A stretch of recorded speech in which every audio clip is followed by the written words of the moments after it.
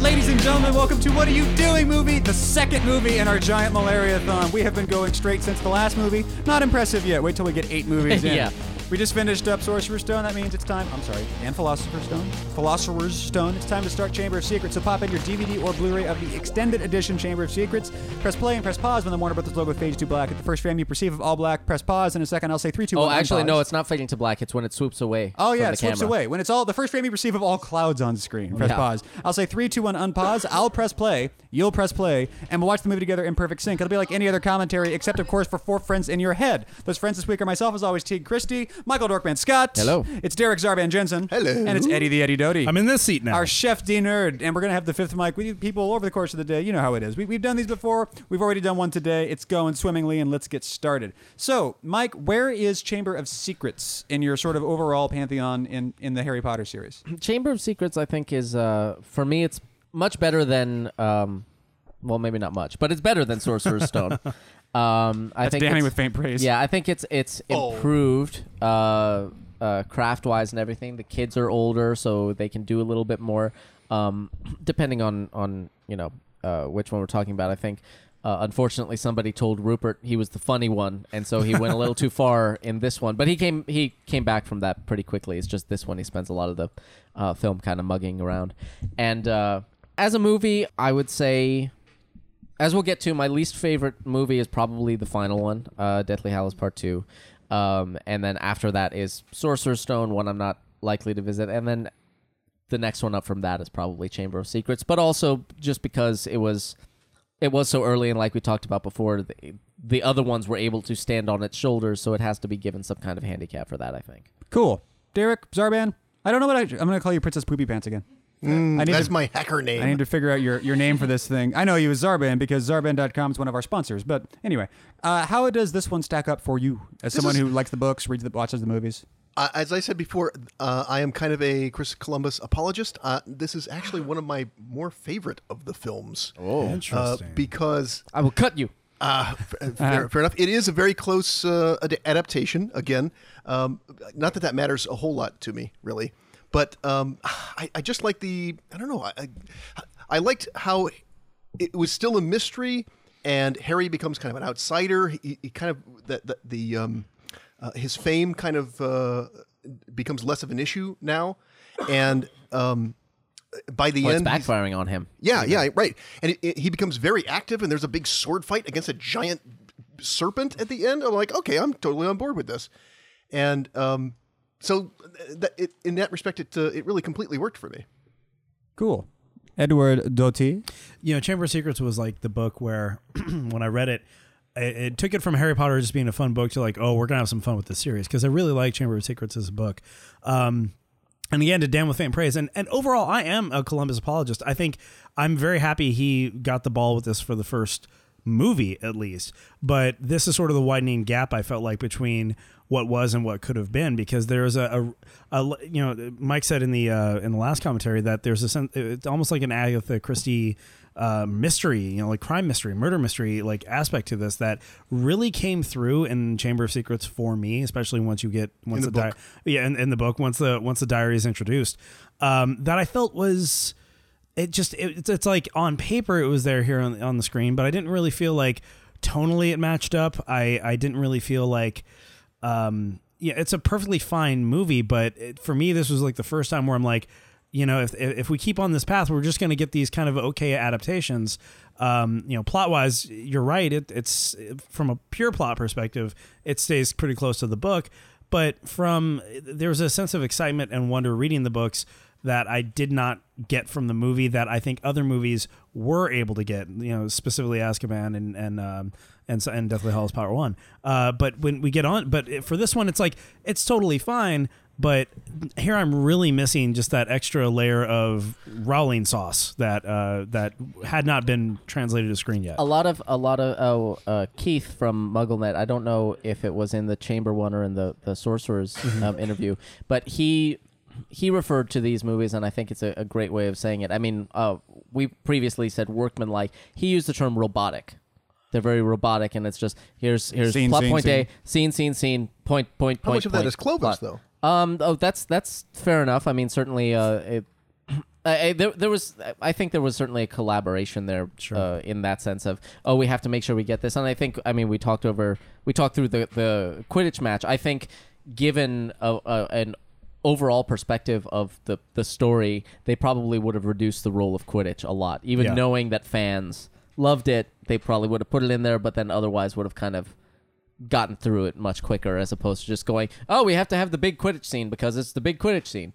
But yeah, and also the lack of the personality, I think, is also what you're responding to, Eddie, because Rowling has a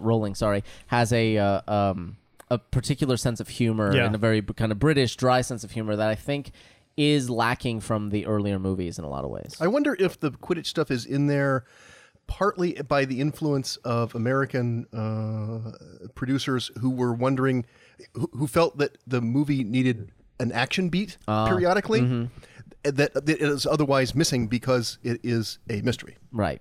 Cool. Maybe. Yeah. On the fifth mic right now, we got Kyle Mattingly. It'll be switching around, but right now Kyle's up there. Kyle, how does this one stack up for you? It's interesting because I think Chamber of Secrets is kind of underrated in the sense that a lot of people think of it as the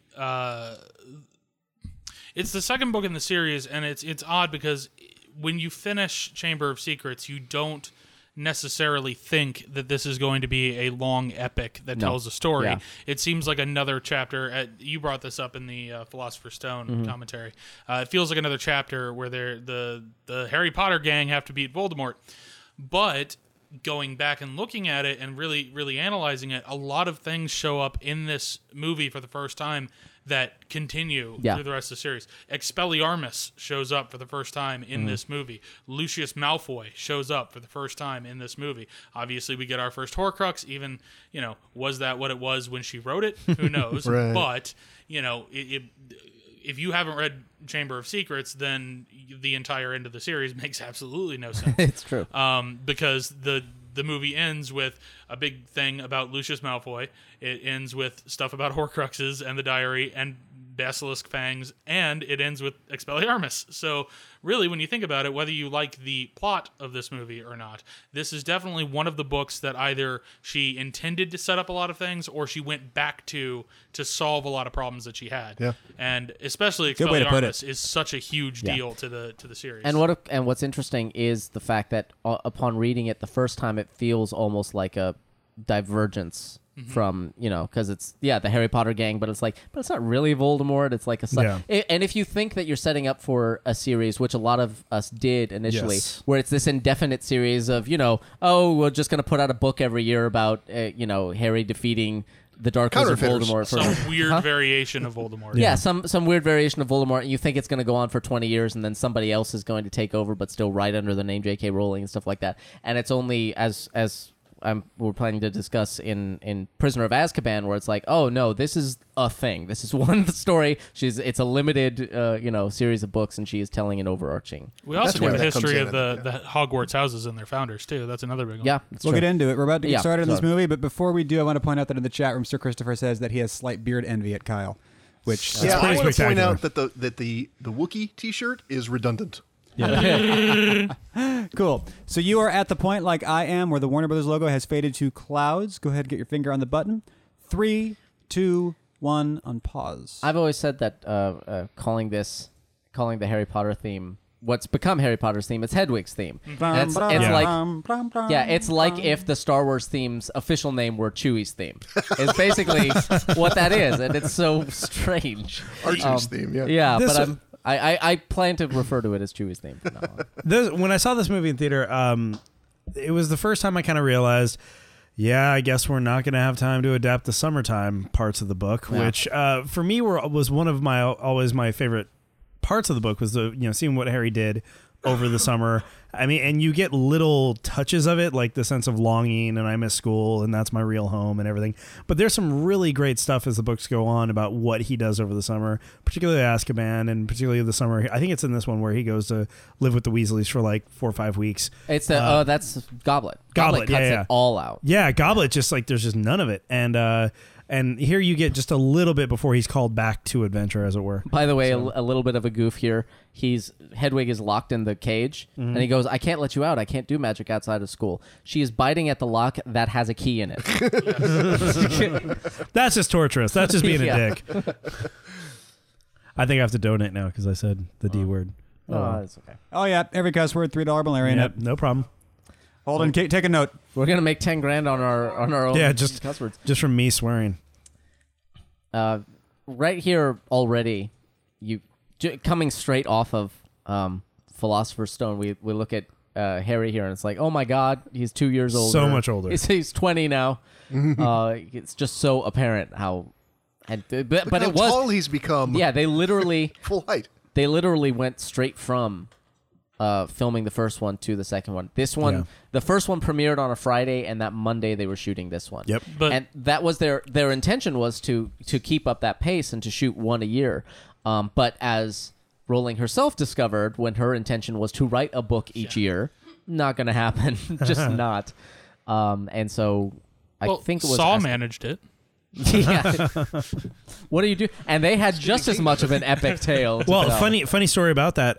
The Saw sequels, the original Saw sequel was just a spec script written by Darren Lynn Bousman, and when he pitched it at the same time that that film production company was putting together the first Saw, and like, well, we don't want to buy your movie, but with just a couple of character names, we can change this into Saw 2. And that was the process pretty much for just acquiring other horror scripts. Yeah, and National Treasure was originally going to be a Die Hard sequel. Well, yeah, that's right. I was making that up. That's not real. really? Sorry. but I think we just caught Eddie. no, but What else have you lied about? the Hellraiser movies were like that. By the way, can we Really? just say Oh. Yeah, Dobby after- here? Dobby, For the first time? for real. Dobby. Dobby is Don't really, care for Dobby. all things considered, Dobby is fairly well done from a technical aspect. I think character-wise, he was really well liked from the books. I always thought it was kind of obnoxious, to be honest. You like Although it he without did- ever having to think you'll see it. Yeah, he did grow. That's the thing. He did Good grow point, on yes. me Yeah, very over good the point. years. So that by the end, of course, I was equally devastated as anyone else. But I think also in the movie, they don't quite get him. He's so annoying when he's also There's really, no save the cat moment. I yeah, don't think. he's also really uneven because Yeah. it's like there are times when he's really put upon, he's really tragic and stuff like that. And there are times when but it's like him bursting into tears even in the book is just funny because it's just such this desperation moment, and then there's this real pathos when it happens in the movie, and he's just being torn down by tragedy. But then later on, he runs out of the room, and he's like got this gleeful like gremlin-ish thing to him of when he's floating the pudding over the guest's head, and it's like, okay, is he sad that he has to do this? Does he think is he being clever, or what is it? He's just really uneven, even from almost line to line, and you don't really get a sense of Right. Dobby as a character. Well, this particular movie aside, you mentioned he doesn't have a save the cat moment. I'm pretty sure, if I remember correctly, they excise him and give his plot point to Neville Later. for the Right. Gilly Goblet, Week. yes. and Goblet, And yeah. that would have been a good, obviously they excised a whole other chunk that kind of reduced the useful, Yeah. Having him. But that was a good point in the book whole where you're like, no, he's SPDW. actually doing Yeah. something that doesn't have an unintended consequence. It's just helpful. yeah. Right.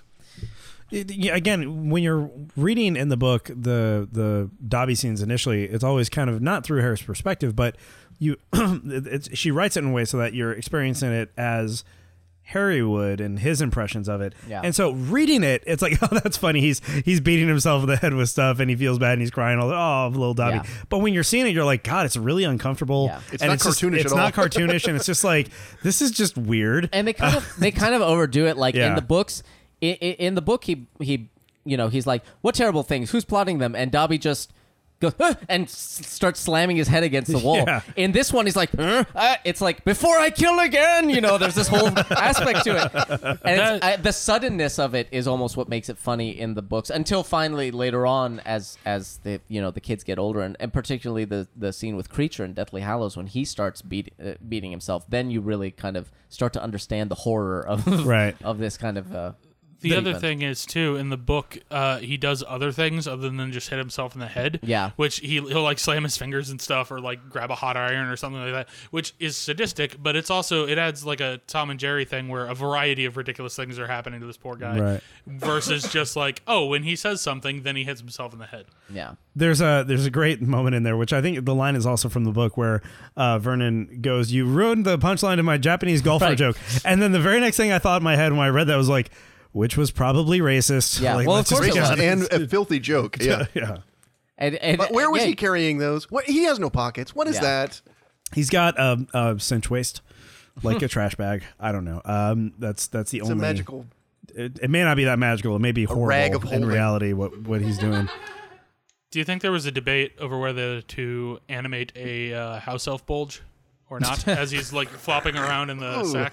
That's I'll probably admit opted not to. that's never a thought I've had. Well, no, I've always wondered that about animators because Right. there are characters where there are, anatomical realities. Yeah, Well, that was a they conversation that Donald Duck happened a wears no lot on pants. Watchmen. Well, I'm not even Yeah. just talking about Watchmen. It happened but- on Lord of the Rings too, with the troll. Yeah, He had his little loincloth. and Little? They had to make troll junk so that it would move. I was going to say, appropriately. don't throw the poor troll under the bus. Little loincloth. But this was around. Dobby was right around the same time as Gollum, of course, in Lord of the Rings, so he got a bit overshadowed in that year. To be sure, yeah. This is extended. This feels very like a lot of British TV humor from the 70s. Yeah. You get Yeah. that sense like a Fawlty Towers kind of vibe. Like you get I don't know. It's Keeping up appearances, yeah. Yeah. I would have loved it if the Dursleys had been played in that manic kind of Fawlty Towers yeah, way. that'd been great. That would have been fantastic. But it's Richard Griffiths kind of gets there. Like Yeah. he kind of gets he kind of gets there sometimes. But jeez. Dobby's just an a-hole. this Like is- let's yeah. just be straight up. and he about it. and like That lasts he's so grinning long. about it and stuff. But What a terrible cake, too, by the way. Where's the Yeah. cake? yeah, it's all frosting. Good lord. no, it's a pudding. Oh, it's a okay. Pudding- It's a No, tiered just pudding. means No, pudding dessert. just means Oh, dessert. well then it's a trifle or something, but it's not. It no, doesn't have to. those are in glasses. I don't know. It's clearly not a cake. That's all Desserts I'm saying. are not my thing. It's a crumpet. She made a pudding. It's a biscuit. Damn it. How horrible is this, by the way? It's one thing to treat Harry the way he has been treated by sticking him in the closet and everything, but now he's physically being locked in. He's now a physical He's a prisoner. prisoner, like legit. This is beyond emotional Yeah. abuse. But he does have a full bedroom, so there's that. He was locked in the Yeah, cupboard. Dudley- They're like, occasionally. hey, Dudley's I guess so. second You're bedroom. magic, so we shouldn't walk over you all the time. Like what? Why? But They tried to tone it down. Well, in the Yeah, it's in the first book. something that they did take out of this book is the fact that he gets in trouble for the magic that Dobby that Dobby commits Yeah. here, and so he gets a warning from the Ministry telling him, if you do that again, if you commit magic again, you're gonna get expelled from Hogwarts. And that's when the Dursleys are like, haha, you didn't tell us that you couldn't use magic outside Oh, of right, school. yeah. As opposed to this, these guys don't get in trouble. Yeah, well, the car was already enchanted. Because at the beginning of this book, Enchanted they're items, terrified yeah. of Harry. Enchanted items don't count as Using magic, as magic It's- spells. They can tell if someone has used a magic spell in the vicinity of an underage wizard, and they're like, nope, don't do that. But there's no actual magic going on here. The magic has already Yes, been there done. is. It's a flying No, car. the car has already been enchanted. This No is just an spellcasting. attribute. Yeah. Yeah, no spellcasting. magic has been committed. Yeah. That's why they can ride around on their brooms. That's why they can Yeah. practice Quidditch at the Weasley's house. Yeah, because it doesn't activate the trace. Yeah. Now I forget which one, but one of the Weasley twins here is currently in that Summer Darling romantic movie About Time. He's the male lead in that, and apparently he's getting just It's all Percy. No, Percy. it's Bill. It's Bill. Bill Okay. Weasley. It's one of the ones that's never in the movies. Yes. Well, Charlie's never in the Oh, movies. the scars. Was it Bill Percy's or there a couple Charlie times. who was? Charlie was cut completely. Was Yeah. it Bill or Charlie who? Well, I guess it would be Bill then, who was rumored to possibly be the Doctor when they were I don't know. recasting. Probably Bill. Yeah. I guess. But yeah, he'd be played later by Domhnall Gleeson. But we'll come to that in about 40 Oh, that's hours. right. Yeah, Brendan Gleeson's That's Son. who it was. Ford Anglia. Fort Anglia, Yes. which they had a live one when the kids were inside it, like just on a gimbal boom pole, and for the wider shots, it's a digital car, which holds up okay. They do Yeah. cars a lot better now, certainly, but. It's This just is pretty much all digital. It was like they just had grass and they added all this practically. Interestingly enough, Ford is actually very popular across the pond, and back me up, our UK listeners, on this. But I got a Ford Focus in 2001, and then in 2000 it had just come to the States, but it had already been they had tested the Focus for a couple of years in England. So in 2002, I went to England to film a documentary, and over there it was like a status thing. Here it's like the cheapest economy car Ford made, pretty much, and that's why I bought it. But over there they're like, oh, what do you drive back home? I'm like, oh, I drive a Focus. And they're like, oh, big man over here, Mr. Hollywood. I'm like, no, dude, really, my payment's like $200 a month. Like it's nothing. I believe the Fiesta's their Dentist? They're fastest entry level, selling yeah. car. Hey, yeah, they're not supposed to know what the dentist Yeah, is. dentist is wrong. Well, the Ford Anglia in that color is apparently the car that J.K. Rowling had in high school. So that's why she, Oh, that's put it in the cute. book. Aw. The nostalgia of riding around in that with her high school friends and stuff. So. Taking it for joyrides and whatnot. So in this film, or maybe in the earlier one, we learn that Harry's not supposed to do magic outside of school. We learn it at the end of the last Right. one. But it's not until Deathly Hallows that it's actually called the Trace. Yeah. And Harry never hears that term until that. Yeah. I don't think that's actually... I don't know. I guess that's... I guess it's understood that that's what it is, just to explain, like, okay, that breaks it. You have to give it a name for why it no longer applies once you become, once you turn 17. But I guess it never really came up before. But you're right. It's Jenny. never really referred to as the Trace. It's a good thing that Jenny Weasley, who was cast when she was like 5, Yeah. grew up to be a pretty girl. yes. Yeah. Well, all of them. Well, the fact is, none of these... Well, them too, I guess. But none of these... Well, Draco. None of these other... yeah. I don't think Draco... I think Draco turned out to look pretty good Weasley? Well, in his angular way. He doesn't look at all like he looked as a kid. When he looked No. as a kid, you'd think he'd grow up to be Nick Carter, and instead he looks like Tom Felton. I enjoyed watching gorillas beat him to death in Planet of the Apes. Rise. But Rise of Planet of the Apes. Yeah, whatever modifier they're using this time. Arthur Weasley. I adore Arthur Weasley. Oh, he's great, and the character is great. His portrayal is great. Mark Williams as Mr. Weasley, and it's always interesting to read in the behind the scenes which of the actors were like, yeah, it was a job. I hadn't read the books, and which had read the books and were like, I want Mr. Weasley. So apparently he really wanted to play Mr. Weasley. So And he has very little like shoe leather to do in this movie. in this one, yeah. In this one, but he what he gets, and credit to the script, but his fascination with the Muggle world, all the main characteristics of Arthur Weasley definitely come through, even in just this little scene here. Like what is the function of a rubber duck? Which I don't think is that line exists 1-to-1 in the book. Right. But it's a good summation of his character, and it totally works for him. I love the 2 times that Errol the owl comes in, it plays this really like failing version of Hedwig's theme. It's like trying to do owl music, but it just can't do it. It's like da da da da da da da. And it is so perfect for that for the character of the owl that I absolutely adore it. I wish he came back more, but I think Errol ends up dying or something in the books. By the way, no, he's just too worn out, so they get pig with. Yeah, they replace him with the little psychopath. By the way, I'm 35. I'm 35 years old. Hold on. I read these books when I was 22, 23. No. So 12 years of having read these books, being aware of these culturally. About 6 weeks ago, I got the joke of Diagon Alley.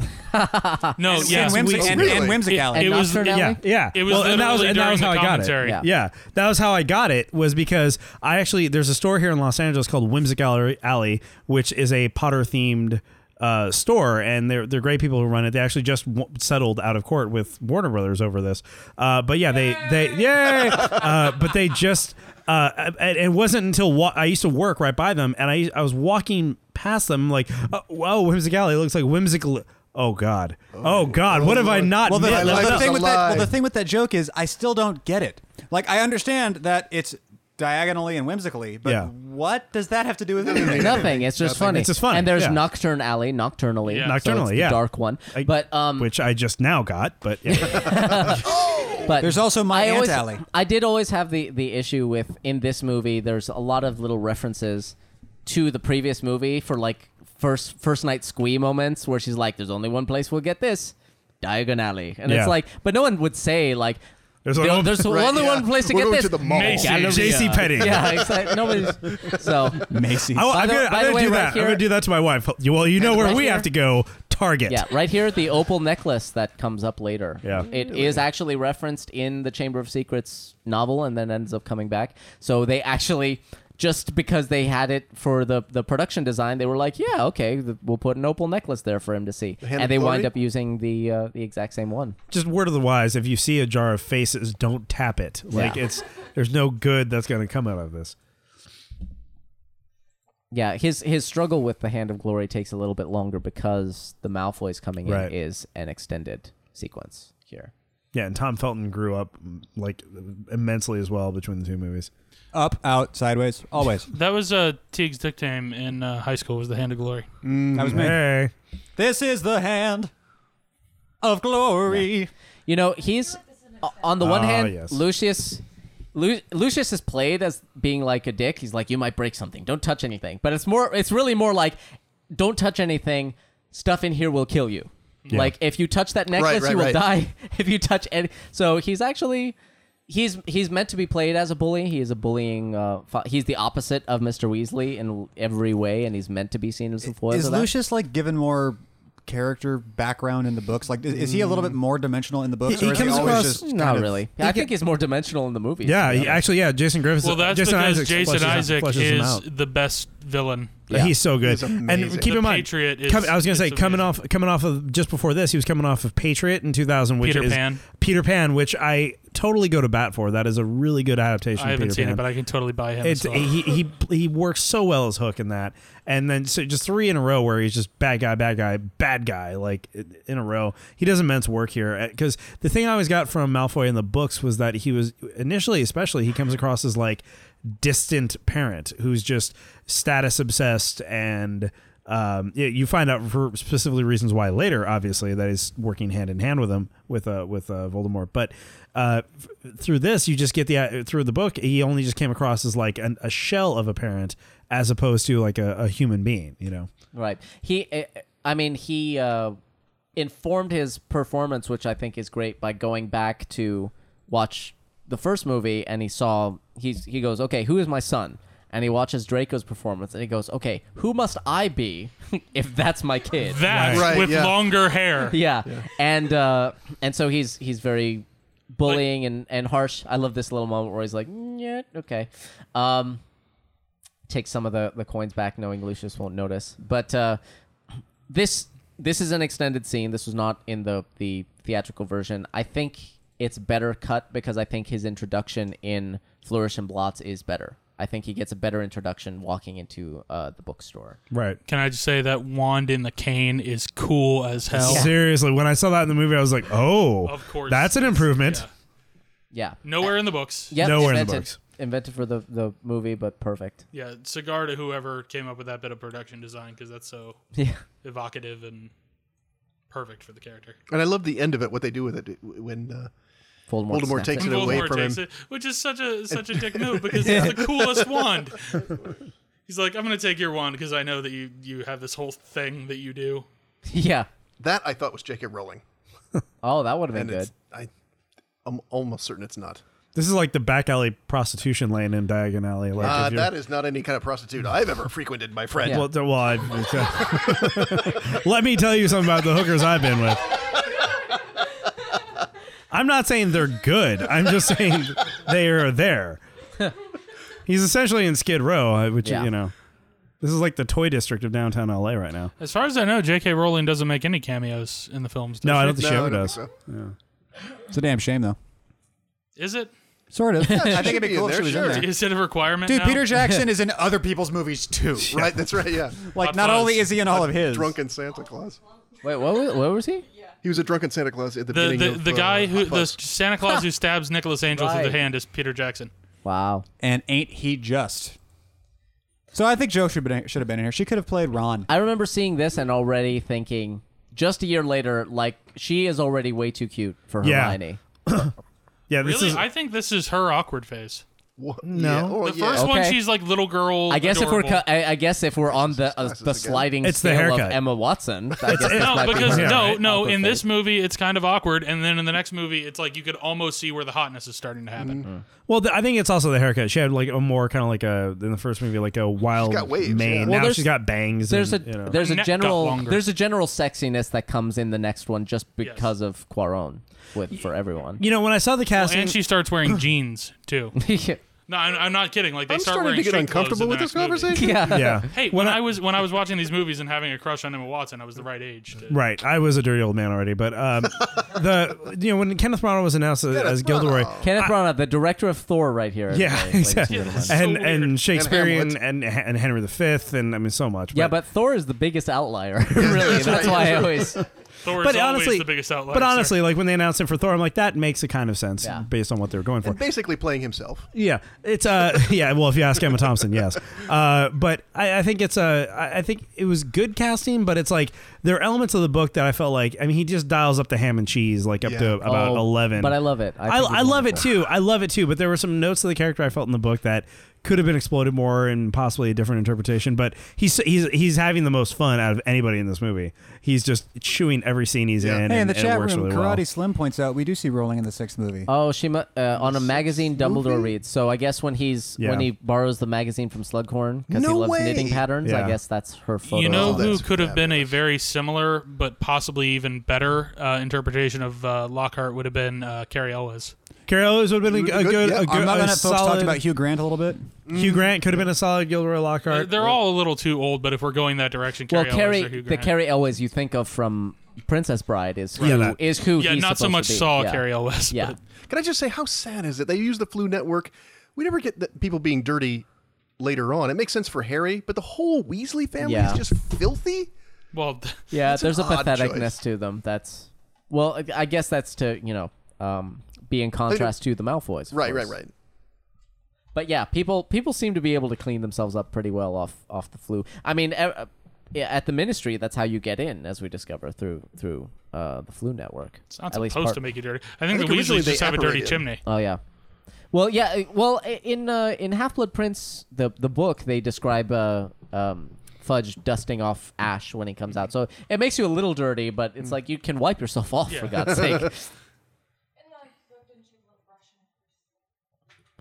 So this was theatrically Malfoy's introduction. Yeah. And I thought it was so great. Just between, like I said in the previous one, the way the adults are playing it. They've seen the previous one. They've read the books. They're like, okay, I got this, and totally just coming at it with talking about the Ministry and talking about all this stuff. And we've also started to introduce. Before it was very black hat, white hat, and he's definitely black hat here. Look at But his hat. huh? Look at Weasley's hat. Yeah. Which there's if you it wasn't in the subtitles, but he says, now understand that muggles are afraid of you, and because they're dentists, so that's like his understanding. He's trying to learn more about them. I think this is a nice moment where he kind of slips her the diary, and if you're paying attention, you can see both books go into the the book. cauldron It's there. a strange moment, though, to choose. I mean, he's been talking to these people for 5 minutes, and then he manages this bit of sleight of hand. Yeah. There's a reason that he actually deliberately goes after Ginny and gives her the diary in the book because Arthur Weasley is trying to introduce some Muggle protection legislation, the Muggle Protection Act. Yeah. And so Lucius wants Ginny to be seen, killing Muggleborns so that it will discredit Arthur Weasley and derail that. So there's this whole political Yep, there's both Actually, ways. I think it's a little more basic than that. I don't think he Harry quite sees it. knows what the diary is, but I think he knows it's a He knows it's going to do enchanted something. black magic Yeah. thing. And at the beginning of the book, Arthur Weasley has had his house raided Right. for possession Yeah. of It's going to shady stuff. discredit him So because he's his kinda daughter's like gonna do trying to something. set Yeah. it up, plant dark magic stuff on Ginny. It's not the basically. worst plan in Yeah. terms of bad guy plans. Like, Well, it's, it is a it's- bad plan because it's a part of Voldemort's soul Yeah, that he it turns entrusted out. him with to protect forever and Right. ever. When we get to Deathly Hallows, there's a whole explanation of Voldemort had known he was going to do that, he would not have liked that. He's doing this on his own. But then again, how like it's not. They've made it clear it's not easy to destroy that thing. Like he had to stab it with a giant snake fang in order to destroy it. There's one basilisk. Yeah, exactly. So it's like what's the other requirements to kill a Horcrux, as we would later find out? Like it's like here's an indestructible thing. Yeah, it's important, but it's kind of indestructible. So yeah, give it to the 10-year-old girl. Like it seems okay to me. Yeah, and it is clearly in the book. There's some kind of enchantment that makes it indestructible because she tries to flush it. Oh, Harry, you blew it. This poor guy. We've talked about him before on, or maybe we've just talked about him when we watched the movies. But he was the one who he was like, "Where's platform 9 3/4?" He's like, 9 3/4. You think you're being funny, do you? And like, so he was someone's driver, wasn't he? Huh? That actor was someone's like driver. Probably, but I just think every year after this Hogwarts thing, because there's other kids asking about 9 3/4. That wouldn't have been the first time he heard it. So somebody is wiping his memory every year. Like this guy sees it all the time. We gotta just. He's like, I just have this he must get up and go to work and go, okay, this is the day that I always friggin' don't remember the next day. So I guess I'm just gonna get through it and. Try not to have too much fun that I won't remember. It was brought up in the first version of the first movie commentary. It was Christopher Columbus's driver at the time. I believe it was brought up that he liked his face and said, "Oh no, you're going to be that guy." It's a good and face. then he got the part and stayed with it. This is slightly extended, flying around the station and almost crashing. Really, this whole sequence is extended unnecessarily. I mean, the segment where they almost crash into the train and they go flying around. And Harry's dangling out of the car, which we're going to see in a second. No. Right. The car may be my least favorite part of this whole story. Again, it's one of those things that, she clearly had this idea and it was clever, but if you excise it from the plot, it really doesn't make much difference. I mean, she works it into the plot. It saves them from the spiders. But this is the action beat that we need 10 minutes in. Yeah. That's exactly why it becomes expanded into an action beat. Because otherwise, it's genuinely just... In the book, it is the antithesis of this. They're so excited. They're going on an adventure. They're stealing the car. And then, they're heading up to Scotland. And so about 5 hours in, they're like, oh, my God, I just... it's hot. It sucks. Ewing in the chat room, I am with you. This Muggle Protection Act is nothing more than fascism. NWO and Illuminati and the Akunaki and whatever else. It's all of those things. It's like we're fighting apartheid. To stop it. Protect our freedoms. Yeah.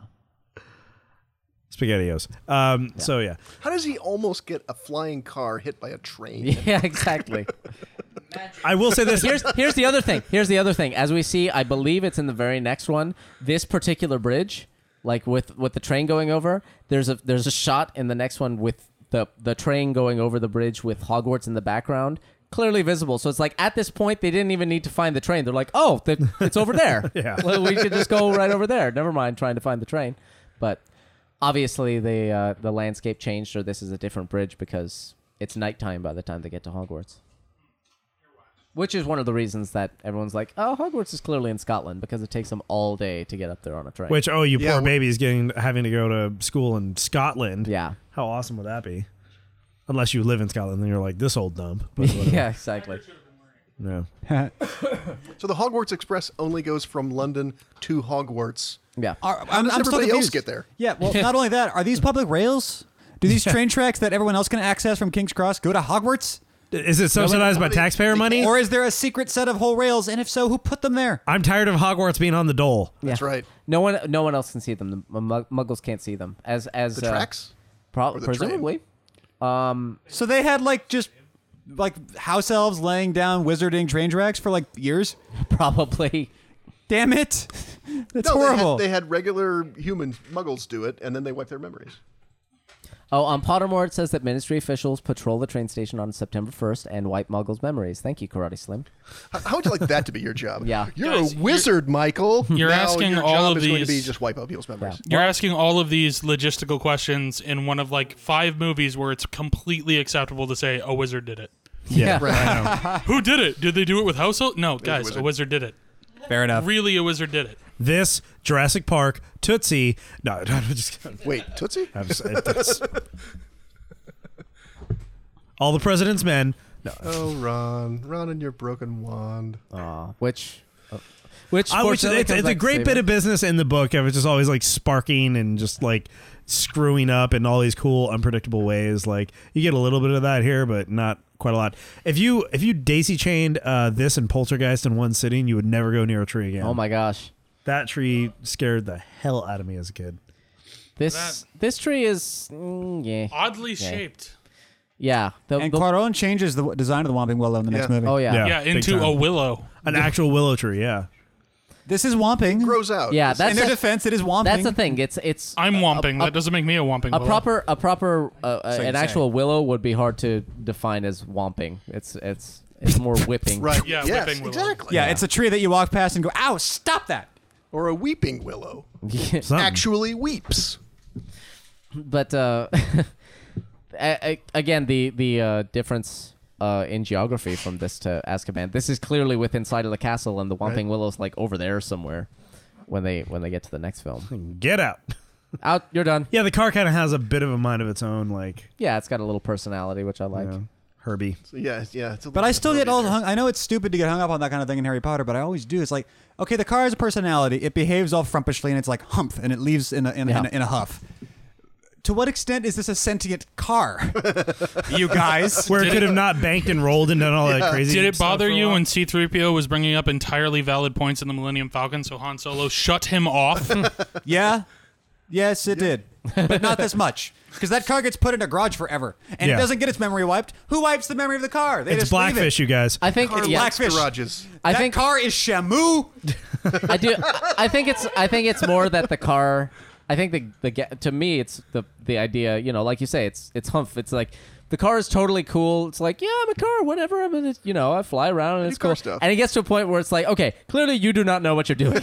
I have to take over. I don't want to, but I'm going to because you're crazy and I'm leaving. I'm not the car you wanted. I'm the car you deserved. Yeah. It is Walden. better for me to just live in the forest as a feral animal than for you two to ever touch me again. Yeah, that would be great if we saw the car come back later and it had like it had wrapped like a bandana around its top and it had gone feral. It's well, no, that does Tied happen. some, It just doesn't have a tied some bandana. branches to itself. Yeah, has love and hate written on the hubcap. I was making a point about the dichotomy it of comes back man. in the So same movie and then never appears again, as far as I know. Yeah, there was an implication that it was coming back in the big final battle, but it didn't. That would have been fun, but it didn't. Yeah, the car's gone. The car's somewhere in the forest with the centaurs and the whatever else. It's the girl Smurf of the centaurs. But Well, do you ever see a female centaur? I don't know. It's the car. they made the car their female. It's so this one has a different cinematographer. By the way, you may notice that the camera's moving a little bit more. It's pushing in and stuff like that, but as opposed to just zooming, The lighting is different. the lighting is very different. There's more of a blue/orange yellow contrast going on in the lighting, not in the grading. They hadn't started doing the grading thing yet. So this one is Roger Pratt, who I mistakenly said John Sayles came back for Goblet of Fire, but it's Roger Pratt from this one who comes back from Goblet of Fire. I can't believe I'm about to say this, but that might be almost too much beard on Dumbledore. In this movie, it's like past his groin. It's supposed to be like he's almost well. Like I said, I've always seen him as as Merlin from Sword in the Stone, and he would get tangled up in his beard. Like Yeah. and stuff, Like when so. he's trying to blast off to Bermuda. Yeah, exactly. There's definitely a sense of bumbling in Sword of the Stone, and that you get, and you kind of get the sense that when Dumbledore was young, he was probably similar to James Potter, and to you kindred spirit in a lot of ways. You get that sense, and that Harry, after a century or whatever, would probably end up Dumbledore-esque. New, right? Yeah, this is extended for the letting us know that he's a squib, which is totally in the book. There's actually whether it's a setup or just a fortunate coincidence, but Harry gets called into Filch's office. Filch is going to give him detention, and then Filch gets distracted by nearly headless Nick, convinces Peeves to make a big noise, and that gets Filch out, and then Harry sees the note, so he knows he's a squib, and Filch is like, just don't tell anybody, and lets him go, and then Harry owes it to him to go to the Death Day party. That's what that entire thing is for. Yeah, the whole headless hunt thing. Yeah, to get him to the Death Day party, which isn't even in the movie because it's not actually necessary.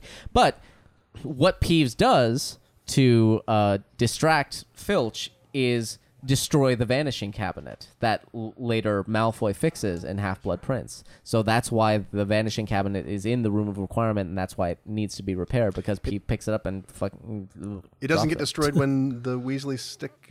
no, it was already broken. It was already broken at that point.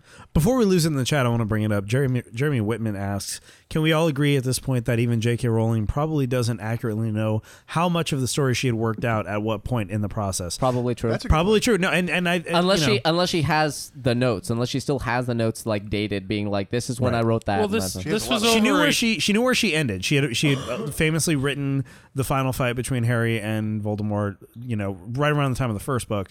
But in terms of the diary being a Horcrux, things like that, does she know where she's going with it? I would guess so, even if she doesn't know what Horcruxes are or anything like that. Just because why would you write that? Why wouldn't you write him facing Voldemort again? Why would you write, it's a memory and it's this weird diary and stuff like that? I think if you didn't have it planned this way, you'd be more inclined to just do the same thing you did in the previous book. By the way, book. I'm with Neville on this. Those things are terrifying. Bear in mind, this was over a 20-year process from her original idea to the release of the last book. So I'm sure that, she had some ideas that changed wildly over the course of 20 years, because my opinions on this film series are probably going to change over the course of 24 hours. And certainly there are things that she's talked about changing as she went. She's given different answers on different things, and that's pretty standard of creators. I mean, you don't have to be George Lucas to just not quite remember what your mindset was at a certain point. Right. She does have a very cool story about how she finished writing the series, though, which was in that audiobook that we both listened to, where she wrote the very end of the series by hand and just wrote out the end by hand. Looked up out her window, and there was sorry, not the last book of the series. The last book. It was either the last book of the series or the end of the Philosopher's Stone, but I think it was Philosopher's Stone. It was Philosopher's She looked Stone, out her window, and there was a tawny cat sitting on a on the fence, and she was like, "Good night, Professor McGonagall," and just went to bed. I'm Colin Creevy. I'm a character who's very important here, but is going to disappear for some reason. Yeah, he's going to get replaced by a character named Nigel for some reason. Right. He comes back in the books to die. There's not enough characters named Nigel, so I approve. Nigel's just like the character Colander. He just kind of collects. The only other Nigel I can think of is Nigel Thornberry. Is there another Nigel? I love the Creevy brothers. Nigel McGinnis, I was just about to say. My man over there. This is great. This owl, they basically had to, just for this shot, this is a real owl, and just for this shot, they had to train it basically from birth to lie on its back. Because owls don't do that. So they had to raise an owl to lie on its back so that they could get that shot. It's like at the end of the movie, no animals were harmed physically. Yeah. We have one owl that's never going to be the same. Which is a really weird thing. He doesn't know how to hunt or feed his young, but he knows how to lay on his back. He naps. Because they oddly likes cats. They trained him to lie on his back to be fed. In order to be fed, he lies on his back, so that's how they trained him. That's how you make owl veal. Just by the way, completely useless. I like the howler. If this existed, if the howlers existed in real life, my mom would have sent one every 3 days. Yeah. It just would have been ridiculous. And I like the way they've visualized it. In the book, he just opens it and it just yells at you, and having it be more animated is much better for a movie. It yells and then it explodes. Yeah. It does not fall apart. It literally explodes, and it can be dangerous. Well, it explodes. I think it. If you don't open it, it will blow up. Yes. That's the danger. Okay. It's like you're going to hear this one way or another, and if you don't choose to do it, then it will explode and then shout at you. Okay, I want some of these Gilderoy Lockhart costumes. Mm-hmm. Yeah, seriously. To wear just for regular work. I love this. He dresses gag. like the Doctor. I love the gag of him of a life-size portrait painting a life-size portrait of himself, and his portrait has to admire himself. Yeah. That's like when he comes in, it's like, all right, I'll go back to painting me now. It's like an MC Escher of narcissism. Yeah, yeah, exactly. Just Gilderoy's all the way down. What a great name too, Gilderoy. Gilderoy Lockhart. Yeah, that's a Hunger Games character name. Yes. Oh yeah. No, Golden Hunger King. Games is even. Yeah, it's Plutarch Heavensby. Get out of here. yeah. Stop it. Just stop it. It's not quite Snow Crash bad, but it's getting there. One thing that I do regret about this, the way this works out, is he's supposed to have written all these books by just hearing the stories and then taking the credit. taking the credit and using the only thing that he's actually good at, which is memory spells and wiping their memory. Right. What we don't get throughout this film is him wiping Harry's memory or someone else's. He tries. To create a mystery around that is then solved by by Harry discovering that that's what he does. Well, the only time he has a reason to wipe Harry's memory, he does it with Ron's wand, and yeah, but that's a good lobotomizes point. himself. That would have made for an interesting plot. But where if perhaps, Harry keeps forgetting things, and yeah, Harry or someone else, and that becomes a big part of the mystery. Like that's Wait, what's that going guy on has here? forgotten that thing that we talked about before. It's a great little gag where he fully enunciates tut tut. yeah. He fully tut tut. Instead of I do love that the first quiz he gives is just on himself. Yep. yeah. to see how closely they read the books. But that was extended. It actually went straight from I'm your new Defense Against the Dark Arts teacher to this, skipping over the quiz segment.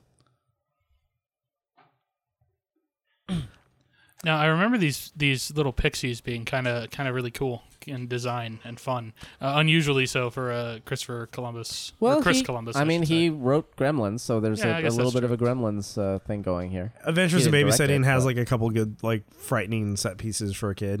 He definitely gets that childlike thing going on. I mean, and he directed Home Alone. John Hughes famously wrote it, but to me, like the Home Alone is the direct through line to a lot of these to these two movies. Here. True. Yeah. Which again, we all have fond memories of Home Alone, or at least most of us do. But when you really watch it again, you're like, okay, it doesn't hold up quite as well. My weirdo problem with Home Alone, and it is a weirdo one, but it relates to this because it's John Williams and Christopher Columbus. But the score to Home Alone is beautiful, and between Home Alone and Hook, that's pretty much what John was cribbing for this one. But the statement, the main phrase from the Home Alone theme is bum bum bum bum ba ba ba ba ba ba ba ba ba. Right now, the thing is that fifth roll, dun dun dun dun, is what that appears in the world a lot. For instance, on all the airlines I've ever been on, that sound happens on the plane 4 or 5 times. You hear bung bung. Bung, bung. And I'm always like, finish the song! So that's my weirdo problem with Home Alone. Yeah, that's the torch that I carry, Eddie. It's a sad torch, but I carry it with pride. No, I wasn't laughing at you. Like this is the first movie where they really like take advantage of the photo gimmick, or of the picture gimmick of pictures having like a life and character to it. They obviously do it in the first one, but here they really start having fun with it. Like once these things start losing their minds, the photo of him painting himself goes, I'm getting out of here, and he just runs away. Yeah. And then when he's playing tug of war with the other frame, he's just like his picture reacts so well to that. This is the sum total of Quidditch we are getting in this movie, and it's worth it because Oliver Wood is a year older and 1 year dreamier. Am I right? No, we get more Quidditch in this movie. Oh, he's never. Oh, we do. Yeah, you're right. This is where we get the Rogue Bludger. I don't know. I'm still a big fan of the guy on the Slytherin team. Look at this guy. The captain. Still there. Yeah. What's his name? It Come on, doesn't Dorkman, matter. do it. Someone in the chat's going to beat you to No, it. I had Flint? it. Flint, yes, Marcus Flint. Wow, Thank you. well done. Oh, and Zarban gets the point. I kept wanting to say Filch, and 1 I'm like, point no, to that's the other Zarban. guy. 5 points for Ravenclaw. Damn it. of course. Oh yeah, Mark we didn't go wasn't. through. Are you a Ravenclaw, Zarban? I'm a Ravenclaw. Yes. You and me, buddy. We didn't go Alright. through where we were. Have you guys sorted. all sorted yourselves on Pottermore? I have not sorted myself. Absolutely. what do you Eddie is. I'll do it over the course. Eddie's a of this one. Hufflepuff. I'd be willing to put money down. on that. I'd Really? go Hufflepuff. I think Hufflepuff Buddhists or- are pretty much Hufflepuff by Yeah, I default. agree. Yeah. I'm Hufflepuff. We're just like, nah. What are you, Gryffindor? I'm the only decent person here because I am a Force of Gryffindor. Boom. Nice. Have you guys, Spork, did you sort? Paulu? I'll sort it at Seth? some point later Holden? today. Chloe? When Wow. you go Oh, to come on. Pottermore You've never done it once?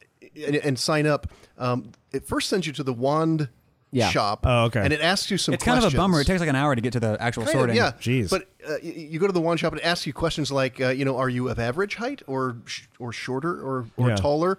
And, what is your eye color? And it gives you, various selections of eye color. I knew I immediately Googled U.S. male average height and then to answer that one correctly. And then I Googled eye color to make sure, like, am I light brown eyes or hazel eyes? And about in the middle of that, I went, I'm going into Ravenclaw. What was funny was I got sorted over the course of the summer. I went and hung out with some friends in Boston, recorded an album, and one of them is going to be here later, I think, Alex. But Andy, our buddy Andy was like, "Oh, you got to sort yourself. You got to sort yourself." I'm like, "Okay, fine," and I did it, and I got Ravenclaw, and I was super psyched because I love Ravenclaw. The more I hear about Hufflepuff, I'd be okay with Hufflepuff too. I don't want to be in Gryffindor or Slytherin because I don't want to be typecast, man. But the thing was, at that time, I'm fighting your war. At that time, I was like, I'm getting sorted and all that, and I haven't reread the books in a while, and I'm like, okay, I remember Gryffindor's thing, I remember Slytherin's thing, I remember Ravenclaw's thing, and I look up to Andy and I'm like, what is Hufflepuff's thing again? And he's like, exactly. Yeah. He called me an M word. They have the coolest house animal and the coolest house quality. So They gave Hufflepuff doesn't care.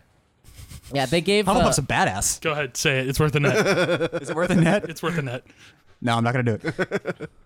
So this line was originally from Ron, talking about what mudblood means, and they gave it to That's a net. Yeah, and they gave it to Hermione. I understand why, because it's more dramatic if she's really upset and offended by it. In the book, she's like, he said a thing and everyone got really upset. I don't know. I do kind of agree with it, especially since Ron's a little busy right now. But it is unfortunate that it is the beginning of the slow degradation of Ron's character as having anything to contribute other do. than It's still not as. I mean, Ron's character. He's the Xander. I mean, Ron's he's character just, does sort of He start is. to become just kind of this useless oaf, but not as bad still in this series as what happens to Marcus Brody in Indiana Jones. Like over the course of one cut, he goes from being a scholar and a dean and a smart guy to being like the comic relief who falls over when he walks into like the apple cart. Like he just goes from being a really smart tweety dude to just being an idiot. Ron, at least you respect him. Respect with a K, you see. Well, there is a little. Ron gets some respect.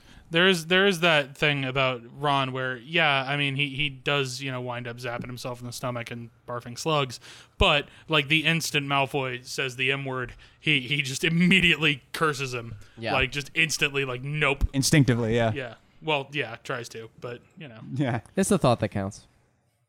You should tell that to Ron. Seriously, can we talk about how bad that would be? Vomiting giant slugs Yeah. For hours. and with no Yeah. recourse. Which, on the other hand, there is the aspect where it's like he tried to do that to somebody else too. So it's like maybe we don't do that anymore. Now you know it sucks, and don't do it. Apparently, watching Ron vomit up the giant slugs on set, like some of the other kids like actually threw up Sympathy just when they puke? were so Nice. grossed It's out. like the movie The Replacements. yeah. And so then the crew had to clean up real vomit. Wait, what was on set to represent the slugs? Are those rubber slugs? No, he had rubber slugs in his mouth, dude. Those are practical. That is worse. Those are practical. A lot of the when we've talked sort of ad nauseum at this point about the quote workman or robotic like direction of Chris Columbus. A big part of it is it just seems very TV, especially in these first two movies.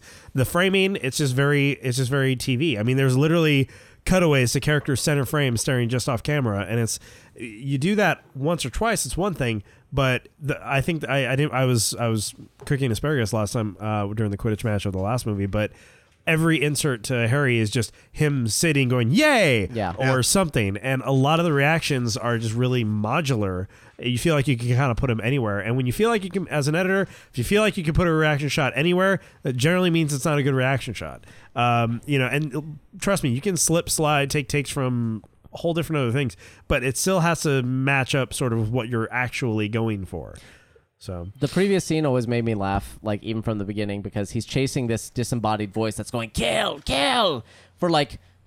That's all it says. Let me kill you. And then he runs into Ron and Hermione, and he's like, "It's moving. I think it's gonna kill." It's like, really? What made you think that? Could it be that that's all it says?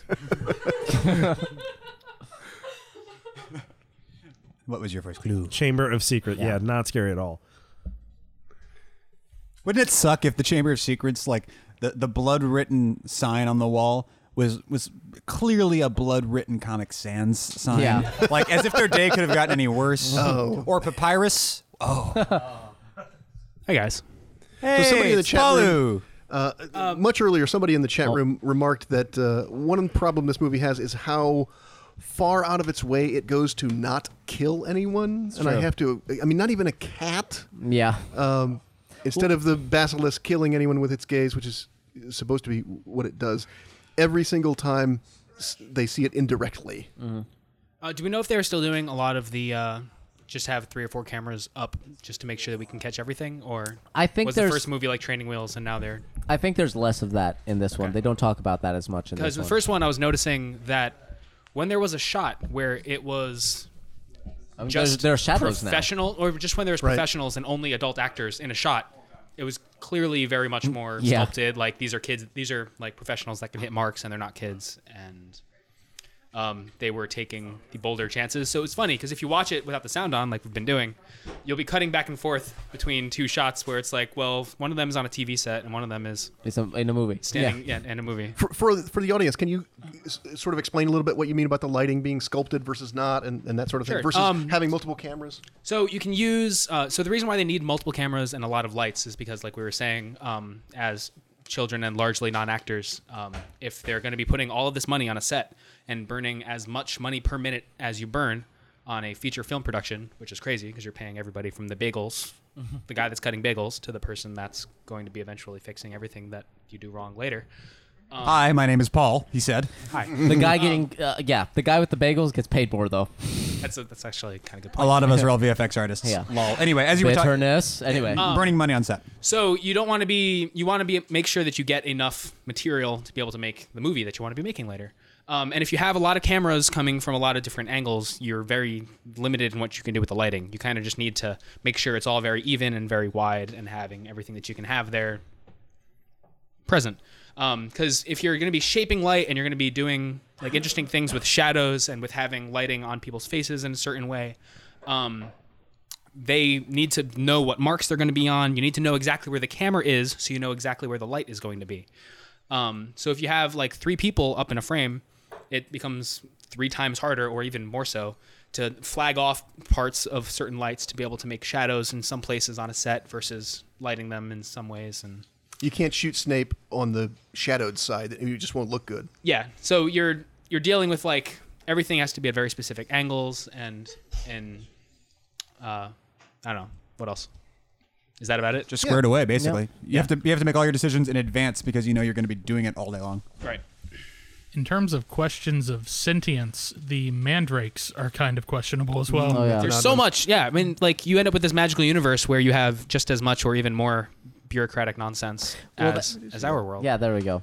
The moving staircases again, but the mandrakes. It's even more. Real quick, am I insane or was that not in the books? They say that Hogwarts They were rearranges absolutely in the books. It rearranges itself, but Yeah. But I remember hearing in the first trailer, it's like the stairways, they like to move. And I remember being like 12 and going, wait, No, what? that's in No, the books. no, yeah. Not only are there moving I know they go to stairways, different places, but do they ever like there's just moving rotate? stairways. There's stairways where like there will be a step there, but it's not really there, and you can step through it.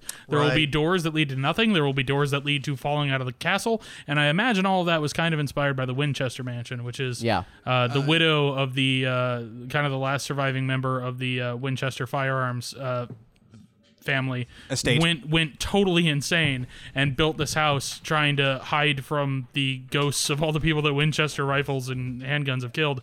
And it's Hogwarts. It's just doors going nowhere and staircases. She built this house And to that- confuse the that ghosts. right That's there- not right. yeah. That turning inanimate objects into animals, the desk pig, that's one thing. Turning an animal into an inanimate object, especially only partially, as is about to happen with Scabbers here. Yes. That's not okay. Even if he is and Scabbers is a person, as we discover Yes, later. Peter Pettigrew just got turned into half a goblet. Yeah. With a tail. furry goblet. Yeah. Can you buy one of those? I want Seriously, one of does he like remember that the next morning, or does he have a weird hangover? Oh God. That's probably why he went to Voldemort. He was like, I was just being a pet. Yeah. And they turned me into a cup. Yeah. I was cool. Everything was fine. It's funny to me in this scene that McGonagall doesn't even resist it. He's like, "Can you tell us about the Chamber of Secrets?" She's like, "That is Yep. not the topic." She's like, "Sure, fine, whatever." Here's the darkest secret of our institution. Yeah, I'm gonna go ahead and. It's probably not even a real thing, but sure. It's rumored to be down this hallway. I was looking at the And by last scene, go- and I was like, the thing that jumped out at me, just completely non sequitur, was, wow, Ginny managed to find a stepladder really fast because that's written really high up on the wall. Yeah. The again, Well, her out in the halls. even as she's First year. even as she's telling this story, when she gets to Slytherin, she can't Salazar Slytherin. It's like, why do you even have that house? Why? Like, I understand that it was established at the beginning, but you'd think at some point, if everybody is going to hate it except the Slytherins, all the other teachers would get together and go, okay, nobody tell the hat, but we're just not doing that anymore. Well, And that's your entrance exam, and if it says Slytherin, you go home. Well, that was our our buddy. if you're a Slytherin, we shoot you. Our buddy Yeah. Travis Ritchie, who he's never been on the show, but he's around all the time, had a thing where someone had talked about. I think it was the Nerd Fighters. I think it was John or Hank Green had mentioned that there should be an evil baby orphanage. That if you have a time machine, don't go kill Hitler. Go find Hitler as a baby and raise him right and stuff Yeah. like that. And someone was like, "Dude, just do that for all of Slytherin. Just take all the kids that would be in Slytherin and put them in the evil baby orphanage. Don't even put them into the population. Like There- raise them like little evil babies." If I were inclined or had the time, because I'm kind of inclined, but I don't have the time, to be the kind of person who wrote fan fiction, I would write a version where Harry gets sorted into Slytherin. Oh, Okay, yeah. What would be different? Well, it would be separating people out, and it would be about the houses coming together. Because right now it's all about Gryffindor. I would do the version where Harry goes to Slytherin, Hermione goes to Ravenclaw, Ron goes to either Gryffindor or Hufflepuff, and they remain friends. And so it's about trying to get through this story, and there's all the kind of prejudice and stuff like that. Although I haven't thought about the if it's even more interesting if I combine that with the version where Slytherin no longer exists. Like, they don't do that anymore. Or they've even enchanted the hat not to sort into Slytherin then anymore. he gets sorted into And then he Slytherin. gets sorted into Slytherin, and everyone goes, what is happening Yeah. right now? Yeah, that'd That make right for there an shades the interesting goblet series. With, well, okay, and we've got an extra name. Yeah, exactly. That's different. Yeah, that'd be cool. Kind of like the redemption of Slytherin Yeah. and bringing the houses back. Because part of the point of this is that the Chamber of Secrets was only built after Salazar Slytherin was like, "You guys are ruining everything. exactly. I'm They- leaving. First, I'm going to do this quick thing downstairs, but then I'm leaving." That's a great... Yeah, that's the Fix up thing. the basement, but They're like, okay, this guy had a disagreement with the other founders, and he built this chamber with a racist monster.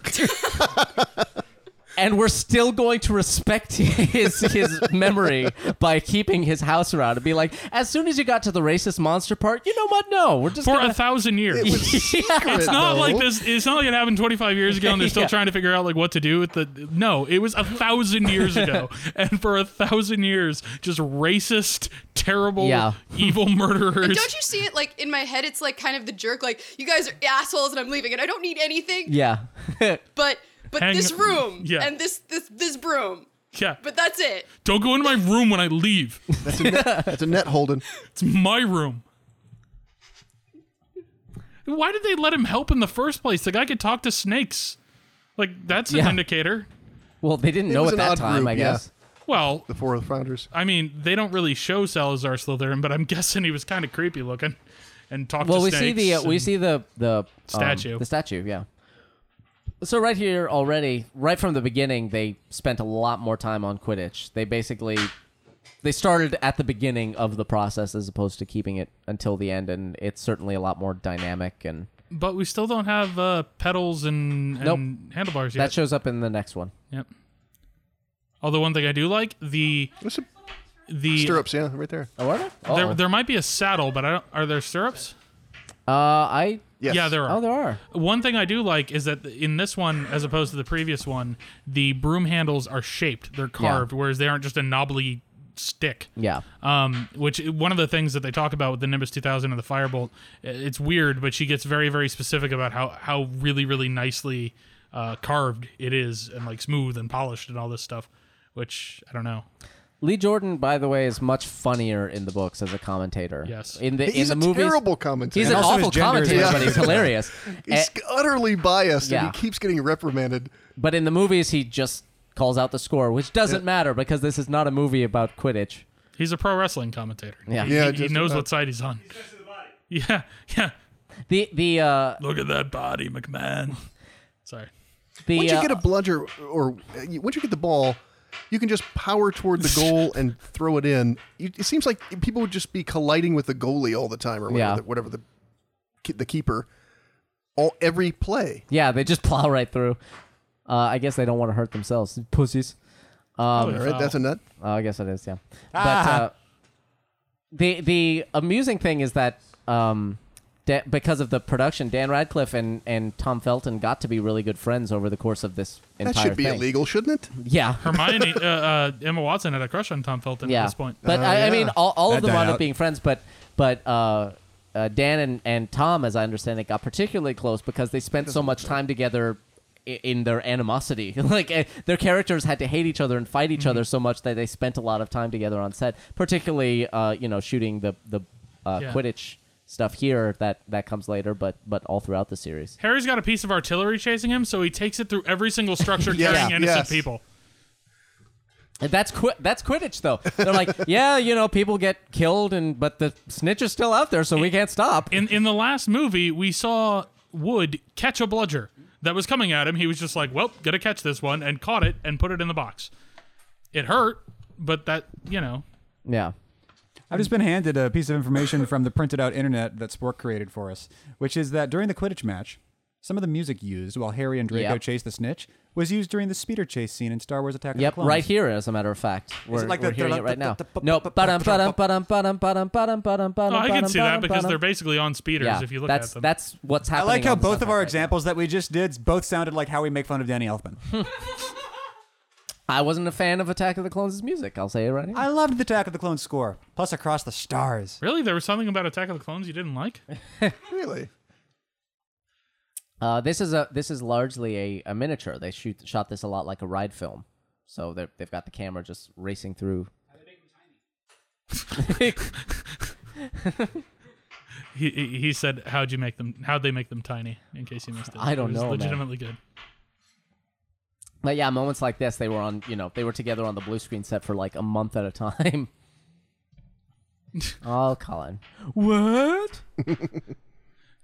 Seriously, they're just destroying the arena. Yeah. And this is going on far too long. Yes, it is. This is. And this isn't even the extended. film, yeah. This is the movie. This isn't an extended sequence. This is just Also, the only reason Harry gets the snitch in this scene is because he's Harry Potter and he should win. yeah. There's no other reason for it. Malfoy should win because of the cursed bludger. That's it. Then he's lost something. Harry does Well, wind he up losing in the messes next up his one. arm. Yeah. But I do like Malfoy's look. Like, oh god. he's got such a face. Like every part. Oh Yeah. gosh, that's brutal. Yeah. The sound effects were pretty rough too. Although, yeah. Hey, keep at it. Yeah, Harry has had his arm seriously. broken now. He's still staying on the It's not broom. that unrealistic though, because you hear about that, like marathon Yeah. runners whose legs are just. Well, he's also like, okay, I don't get to stop unless I grab this thing, so I guess I'll grab it. Well, Or else everyone else would just play for the next week while they recovered. well, yeah. They don't seem to have reserve seekers. Oh, Harry. So This is the most useful spell in the world, and everyone should use it all the time Yep. if anything is going Well, wrong. what did she use? Finite Reducto? Incantatum. Oh, Anything that Why makes did that make it explode? That makes enchantment right. stop. Everything makes everything explode in these damn well, movies. it could have Sorry, been go Incendio or ahead, Reducto. yeah, that's true. Chloe, you wanted to? Oh, Eddie then. I was gonna say, this is the cheapest prosthetic arm in the world, and Yeah. thank Yeah. God it is, because it is hilarious. Yeah. Like once the bone goes away, and Kenneth Branagh plays with it perfectly. I don't it's even wanna it's watch So, that. oh my lord, No. it's the total vaudeville. Like what? Huh? Well, you Oh, say okay. that, but I know you've probably seen the Lex Luger accident where his leg broke. Dude, I've seen arms break yeah, in yeah, front yeah. of me. Like the ones for where real. they just literally flop around. It's ugh. I was there live when God, who was it? I saw one fight live where the just it went 90 degrees. It was a flamingo knee instead of an arm. So, but that's what I love about that is that it's no bone. It's just floppy. Yeah. It's just a floppy little dog's tail. And clearly the bones are not broken. Which would be worse? Would you rather have a bone that's just broken as hell, or no bones and have to grow them back? Well, growing them back apparently Hurts. is extremely painful. Yeah. Well, I so- imagine having a broken. As let's someone- say, as yeah, someone If we're in the magical world, I'll take the broken bone because you can just Yeah. go put that and you're good. As someone who has very seriously broken bones before, like I pretty much destroyed my leg in junior high school, I'll take actually destroying your leg and breaking the bones. And having it which grow bone back. in your leg? Both. The tibia and the fibula. I snapped them both in half. I dislocated the ankle. I tore the ligament in half. Strained the tendon. It was bad. My foot was steadfastly cocked backwards on my leg when I got into the van to go to hospital. And I would still No, take not like that this. over the growing bones thing, because the growing bones thing sounds so. Unless they have like some awesome magical version of laudanum or like Dilaudid or something that I can have, I'm gonna go with the cast Yeah, because it's called the magic draft drugs. of sleeping death. yeah, I'll go with the normal Muggle Living version death. of medicine for that front. Yeah, I never knew we shared that. I'm steadfastly cocked too. Oh, come on. God, I thought that was There's a good. All right, we got 24 hours. I'll make up for it. Yeah, Dobby tried to kill Harry Yeah. Dobby tried to save his life by by killing him. killing him. So remind me I just again. tried Yeah, to kill see, you. he a little. ironed his hands. Yeah, plot-wise, remind me again. Dobby's doing this on his own, not at Yes. the direction of Lucius That's Malfoy. correct. That's why he has to keep punishing himself Because he's not supposed to be disobeying. doing this. He's not necessarily disobeying. He hasn't been given a direct order not to, or he probably wouldn't. Yeah. Yeah. No, Dobby, it's because Dobby's a he fan of knows Harry because he Potter. overhears things in the Malfoy household about how they're like gonna he's supposed, get him. he's supposed to keep their secrets. Yeah, and he's as part of a house elf. I'm assuming loyalty is part of that.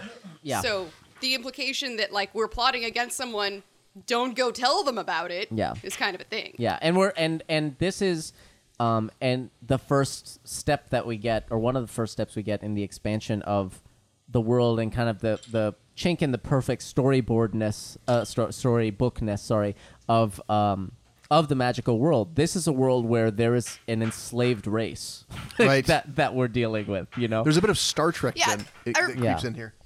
I remember something about the house elves being like ridiculously powerful. But Yeah. they're just Right. like they're so much more powerful than wizards, but they get enslaved as a Yeah, result. they were, and they're as we talked about a little bit on Alohomora. Alohomora, with MuggleNet, they wherever they came from, they were created to be happy in their enslavement, which is Well, that's the question. Well, I mean, at that there's- point, do you get to take the high road if you have programmed and conditioned a race of sentient beings to enjoy being enslaved? Do you get to be like, no, it's fine because they like like it, yeah. You made them that way. Well, C-3PO. I mean, we're back at that. but well, Yeah. I mean, I guess if Yeah. you make a creature that is happy, I don't know. The thing about Dobby is that he's not like every other Yeah. house elf.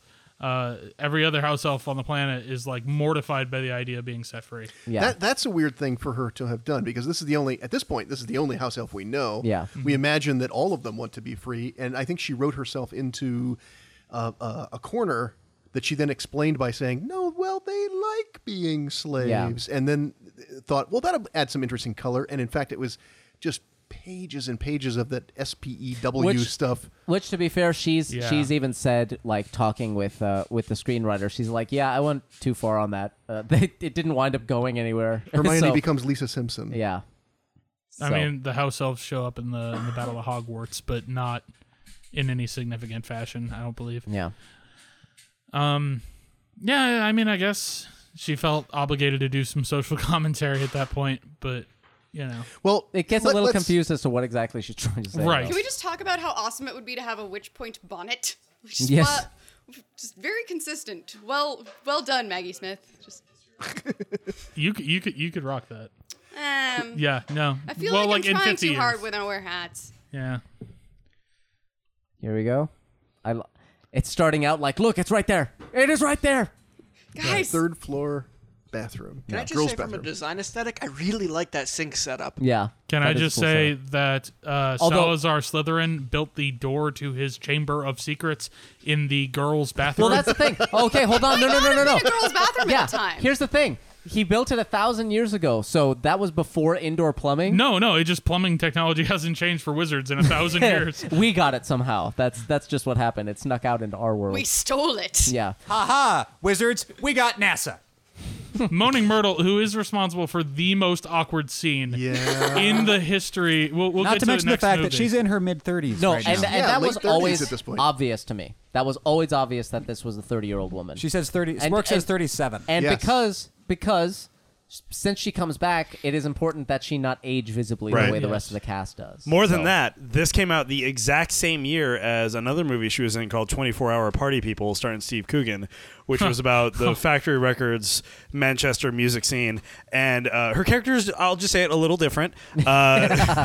She plays Steve Coogan's wife, and the big moment for her is where she is boning her husband's friend in the bathroom. So seeing that juxtaposed with this, a little odd, but from her character. By the way, Kim, going back, I forgot to mention it, but with Colin being found, he's okay because he saw the basilisk through his camera. Can we just talk about the fact that Colin tried to take a picture of the basilisk? Yes. He was like, "Oh, neat! I'll have to send this back to my mom." You just know if he wasn't at Hogwarts, he would be the youngest member of the AV Club. Yeah. I mean, well, No, you can- it's Colin Creevey went on to kill Princess Diana in the timeline of Harry Potter because this takes place in the 90s. Ooh. I'm sorry. Lockhart. That is again, a heck of looking a vest. Fantastic. Heck of a vest and a cape earlier. yes, I love how he's like, Yeah. Why did Snape only agree to this? Because he was like hoping. to Yeah, just- he's like, I'm gonna shoot this guy. Yes.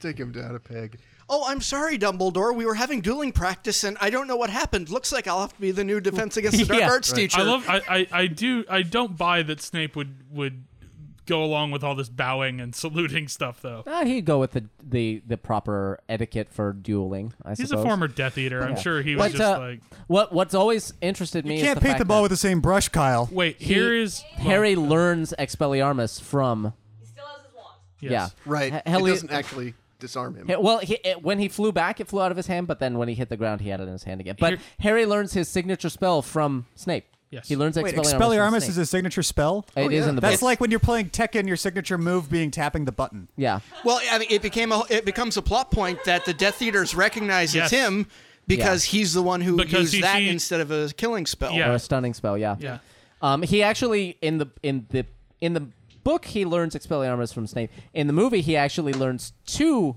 useful spells from his mortal enemies. Mm-hmm. He learns that from Snape, and then later the invented for the movie, because these things are real. Invented for the movie Aranya Exime. He learns that from Voldemort, from Tom Riddle in the past. Which apparently, even though they go to school, it's like if you hear a thing one time, you can just do it sometimes. He So, learns, Sectum Sempra from a book. Well, Yeah. all of the Half-Blood Prince stuff. yeah. Sectum Like, how do Sempra? you, what are the wand movements? Yeah, swish and flick was important, right? Nope. But again, okay, so this is the first time that we're going to really see wizard fighting, and I've Yes, never and I hate been it. happy with the way wand dueling has been in the movies, because all it is most of the time it just blows you off your feet and knocks you back. Well, they say like 3 different spells in this sequence, and they all have the same Yes. effect. That's what I don't like about this one. They all have the same effect here, and especially Snape, when he did Expelliarmus just there, he drew his wand back and said Expelliarmus, and then like it Yeah. by the time we there's get supposed to be a certain pace. right, by the certain time we rhythm. get to Order of the Phoenix or Half-Blood Prince or whatever, like especially Order of the Phoenix, Expelliarmus. like they're flying, the spells are flying everywhere, and they do different things at that point, like. But right here, But could there the what spells possible take forever better to shoot, what and they all possible do that. better cinematic version of wand fights could there have been? Yeah. Well, the one where you turn the bottom half of the guy into an octopus. Yeah. Or literally, I mean, in Because the- it doesn't have to be a spell. You can just transfigure the guy's face Yeah. into a squid But or in whatever. this- Turn in- the floor into sand. turn the pits. floor into sand or ice. Do you know. that. There's a Snakes. in the book. There's a spell called Tarantallegra, which makes the other person dance uncontrollably, like their feet just start tap dancing. And also in the books, they go through a whole other range of jinxes that they do that just Yeah. incapacitate or do other kinds of. Or- yeah, effects. my favorite. They never really describe exactly what it does, but just the name of it is so evocative. The Bat Bogey Hex. Yes. Yes, Right, the one yes. that Ginny's supposed to be so yeah, good at. You turn someone's boogers into bats and they come flying out their nose or Is that what it something. is? That's what I think, because Bat Bogey. That's what I Okay, assume. I'll buy that. It's like Well, here's a question: where do these spells come from originally? If there's a spell to make someone dance like an idiot, nobody knows. Well, is there like some weird magic dev Yes. way back in Yes. history? Here's- It was just programming Easter eggs for here's people to find. an No, interesting. it's- The Pope. Here's an interesting. There's the. Now is a good time to plug what Brian would be plugging if he were here. The Pour one out for Brian Finifter. Yep, He might be here later. The fan fiction story Harry Potter and the Methods of Rationality, which is about an alt universe story. It takes several different points of departure, but the primary one is that Petunia married a scientist instead of Vernon Dursley, and so Harry was raised in a very loving family and also raised to think of things very logical and think things scientifically through. And there's a whole segment where he's running experiments on magic to understand why they work the way it does. And it's driving him crazy because he's like, somebody decided that thousands of years ago decided you had to say Wingardium Leviosa to make things float. Like, because he's trying different things. He's like, that cannot be right. They must be... Because wizards don't investigate things, they just do things. So it's like, maybe it's intent and you don't actually have to say it, so we can just intend it. He's like, no, you have to say it. You have to say it this way. You have to swish and flick your wand. Who came up with this? It is ridiculous. Well, I think a lot of the things...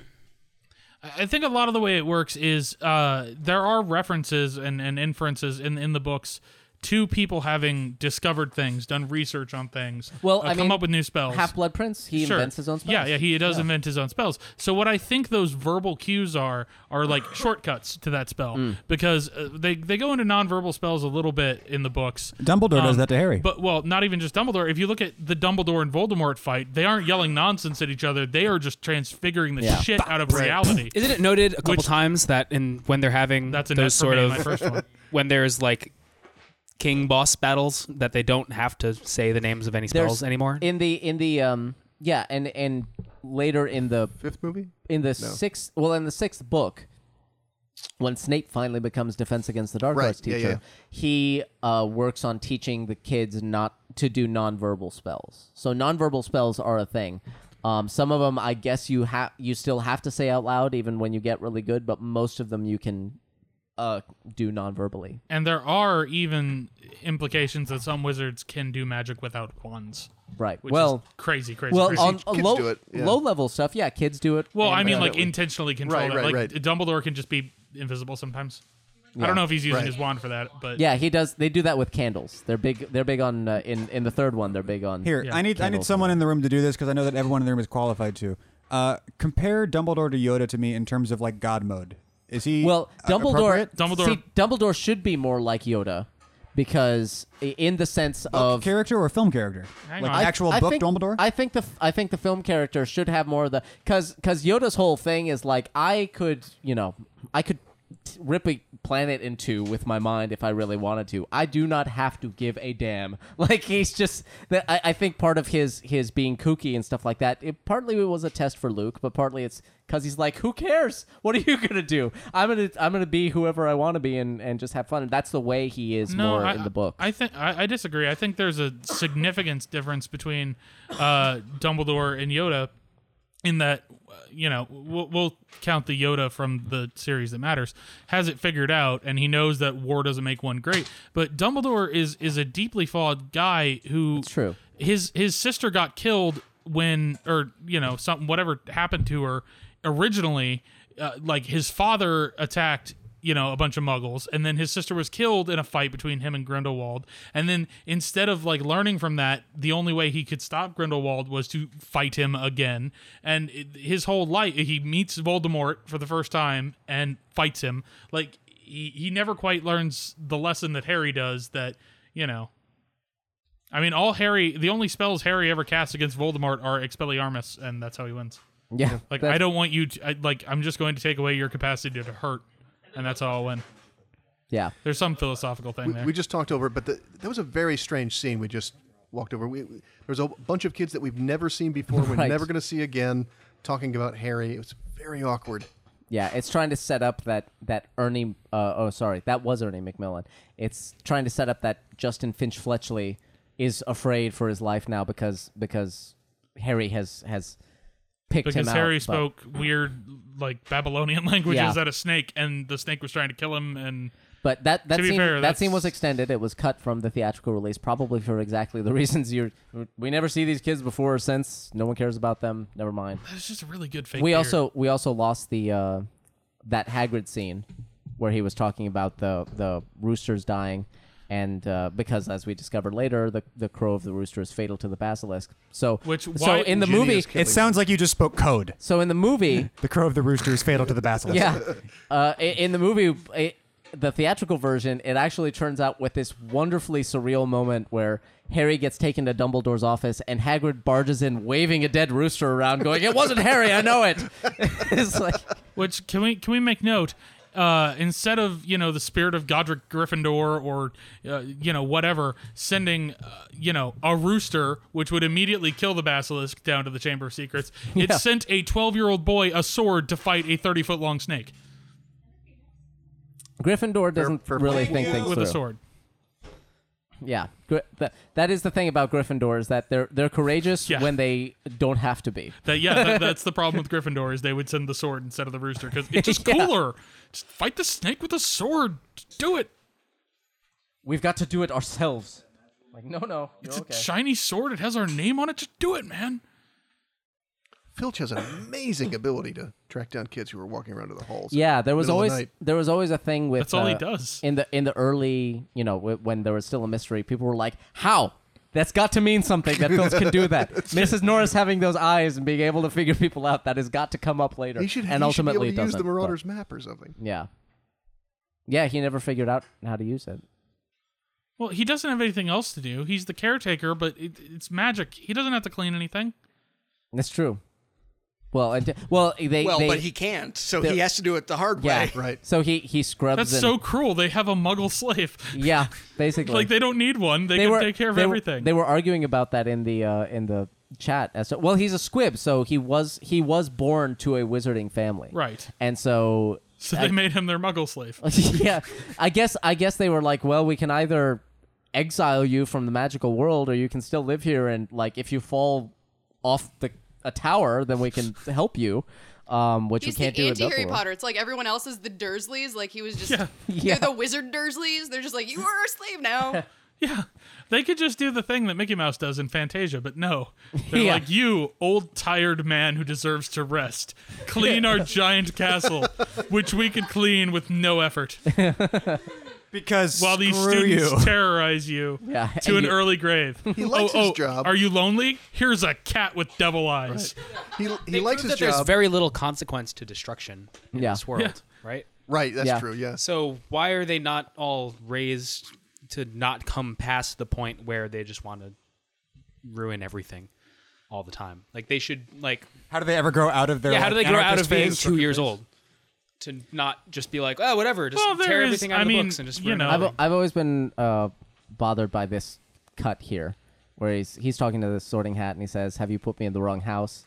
And he says, "Oh, I stand by what I said last year. You would have done well in Slytherin." There should have been a cut to Harry being like, "Whew." He stands by Gryffindor. No, you would have Yes. done well in Slytherin. No, shut up. Very good point, yeah. But he's like, "Well, shut up then. What are you asking me for?" This fox puppet was apparently so real that Richard Harris actually thought it was a real bird, and he was like, Wow. Richard Harris doesn't know that phoenixes his eyes don't were exist. going. "Yeah." I guess he eyes thought were it was going. a trained bird with makeup on it or what. That's insanity. Yeah, and he was like, he told someone, he was like, "It's amazing how they train these things," and they're like, that's a puppet." Actually, that's And not I wish- that unfounded because they trained an owl to lie down Yeah, and not eat. exactly. Right. I think it would have been great to have a moment here more with Harry, because he's just kind of dumbfounded by anything. If he were like, "Oh, come on! I can't walk 2 feet without someone turning to stone ruins. or birds exploding, or are you kidding me?"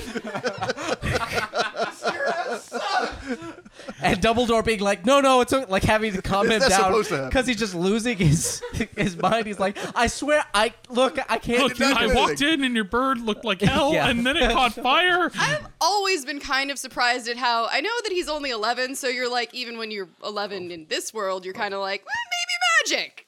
Yeah. But like, he's so not alarmed by this secret world. Yeah. He's like, oh, hi, giant man with a birthday cake. Of course I'm a wizard. Sure. Yeah. This is like the Q scene in a James Bond movie. They can carry immense loads. Yeah. Their teal. Their They can do tears exactly the heal. thing he will need to do later. Both of them. It's like Jurassic Park 2. She's very good at gymnastics. Yeah, exactly. Anything else about a character? No. No, just that. Just good at gymnastics. Good thing she won't be coming onto this island and won't be in a precarious situation. Yeah. And Hagrid's like, "Okay, then. I'll just." I'll just wait outside then. For completely random bits, when I was rereading it, and you get to the last book, and Harry's wandering around the castle, and there's all the destruction. All of a sudden, he's talking to gargoyles, and they're talking back. And it's like, wait a second, And I'm suits of pretty armor. sure. I mean, yes, the stone thing out in front of Dumbledore's office is always moved, but it was always I always assumed it was just a spell password thing, not. It's an alive gargoyle that's actually recognizing the password. Yeah. Are you referring That to the end seemed- of Deathly Hallows? Yeah. During the Battle of Hogwarts? A couple times through Deathly Hallows. Because they Flitwick- talk to, Well, there's the humor. It's like there's a version of the usually when he walks up to the thing, there's the stone gargoyle that protects the thing, and he says the password and it leaps aside. And then the gag is in Deathly Hallows, like the gargoyle is like half knocked over, and he still says the password, and the gargoyle's like, whatever, Just man, go, just go, yeah. leave me alone. In the chat room, he just says, "Can I pass?" Yeah, and the gargoyle's like, whatever. Oh, God. Tara. in the chat room, the general manager of MuggleNet has joined us, Keith, who Hello. shows up in all those videos, and we just want to throw another one out for MuggleNet and being awesome and helping us out by getting the word out and also providing us with like 80 minutes that we're going to end up seeing over the course of the day of great interviews talking about these movies. So that's one thing behind the curtain. Another thing behind the curtain is donate some money, you guys. Yes, please. Please tweet them. Please do. If you We're at type in, 1300. if you tweet or Facebook or share tinyurl.com/PotterMalariathon, that's a link straight to the malaria page. Share that, please. If you've already donated, and a lot of you have, thank you. Great. If you could share it, that'd be awesome. We got to keep getting the word out. We want to get up to 10K by the end of the day. We got well over $1,000 on the first movie, so that's great. And the third coming. behind the curtain thing is what I love about this thing for us that you guys don't get to experience is the fact that by way of how much better it smells, we can tell when the meal is coming next, because Eddie's in the kitchen cooking us up a Chamber of Secrets dinner, and Oh, it smells so it good. smells so good right now, you guys. End of behind the curtain. Hey, look, pretty snow. Yeah, that was an extended scene there that we just talked over. So it's okay because not even the filmmakers cared about that one. There were scarves. Yeah, but I did like Harry making the point.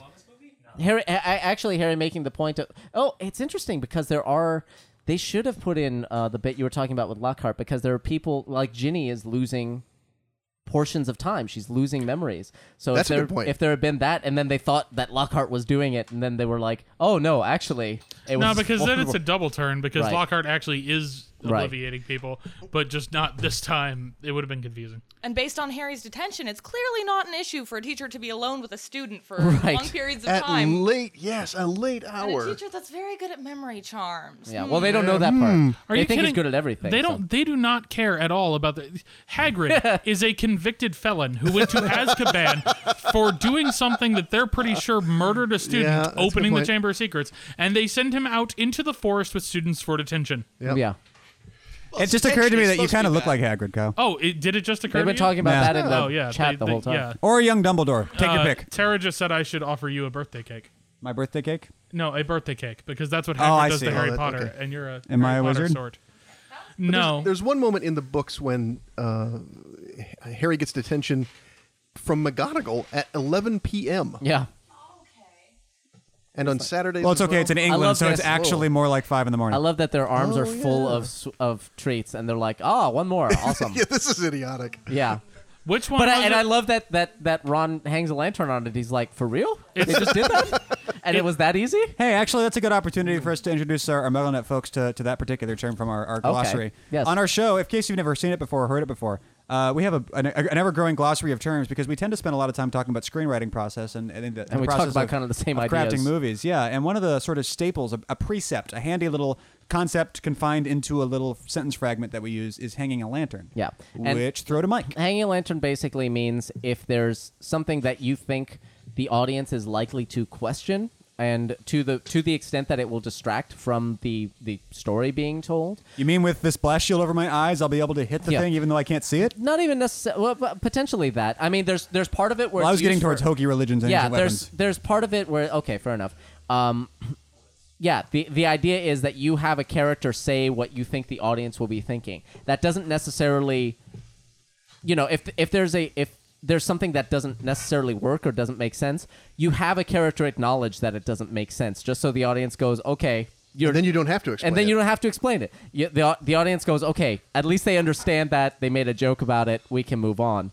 As opposed to the audience thinking, well, they must not have thought about that. That must be a plot hole. The biggest example, most straightforward example being Emperor's New Groove, when they go, how did you get back before us? And they go, I have no idea. By all accounts, it doesn't make any sense. Yeah. And then they just move on. And that's hanging a lantern. And as I understand, it comes from the stage where, if you had some part of your set that some modern or thing that clearly was not part of your set but couldn't be covered up, just hang a lantern on it, then no one looks at it because it's just lighting. No. Well, yeah, no, it's functional. Yeah. Oh, TV Tropes calls it lampshade hanging. So. And we should address that we're seeing Polyjuice Potion for the first time. Yes, Polyjuice Potion, which becomes extraordinarily important. Overused is what it is. Well, people use it so much, and we'll talk about this later. People use it so much that it's like, you should really suspect Polyjuice. There should be an easy way to go, Yeah, Polyjuice? very good point. Yeah. No, okay, fine. Well, yeah, that's It's the like a thing. Kind of like There's like- entrapment for a cop. It's Yeah. like Maury. It's like, you are not the Potter. Can I also point out that right now Hermione is a cat lady? I'm guessing there's a lot of fanfic about that too. Oh, Well, yeah. come on, guys. It's No, the you know internet. it. You know it. So Didn't one of those kids go to jail? yes, Yes. I was That gonna one. say that. Which one? That The taller one, one. yeah. The shorter one. Shorter one, because smoking weed or something. Yeah, because of weed. It's Yeah, stupid. Yeah. Well, No, he did something. He drove and then. Oh, okay, maybe. He Well, hurt he somebody. It probably- was something shockingly irresponsible. Oh, Yeah. okay then. But I think they do a good job of playing Ron and Harry here. Well, no. All things The considered. thing is, they don't use their vocal performance, which bums me out a little bit. Right. I mean, very good job syncing it up, I guess, but. That was the choice that they made for the movie Polyjuice Potion, because in the books they get their voices too. Right. The It's voices not change. nearly as fun as watching what's her face play Oh my Bellatrix gosh. Lestrange play Hermione playing Bellatrix. Bellatrix Yeah, that's Lestrange. fantastic. Helena Bonham Carter. Helena is Bonham Carter playing astounding. Emma Oh, Watson yeah. playing Oh, Helena Bonham gosh. Carter. Yeah. But we'll get to that in 20 hours. Yeah. But I do like this. I do like this gag. I didn't know you could read. Apparently that was ad-libbed. Yeah. It's delivered so well too. The timing's perfect. Yeah.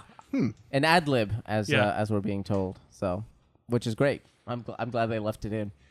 I'm sure that cracked up the crew I when, love when how- that happened. I love how Malfoy's haircut is totally dumb and makes no sense unless you consider that if he lets it go like that for another 10 years, he'll look exactly like his dad. Yeah. Because his dad just has the same haircut, just a lot longer. Yeah, before it was slick back, and now it's kind of a little bit off to the side. A little Yeah, bit swept. he's experimenting with his comb. Yeah. It was. I heard that this guy. I think it was in Harry History. The guy who plays Crabbe was actually a very cool guy and very Well, excited he about was- being in it. Very laid He back, was I'm like sure. the son, or he was the son of someone that she knew in the the fan site world. I'm Right. sure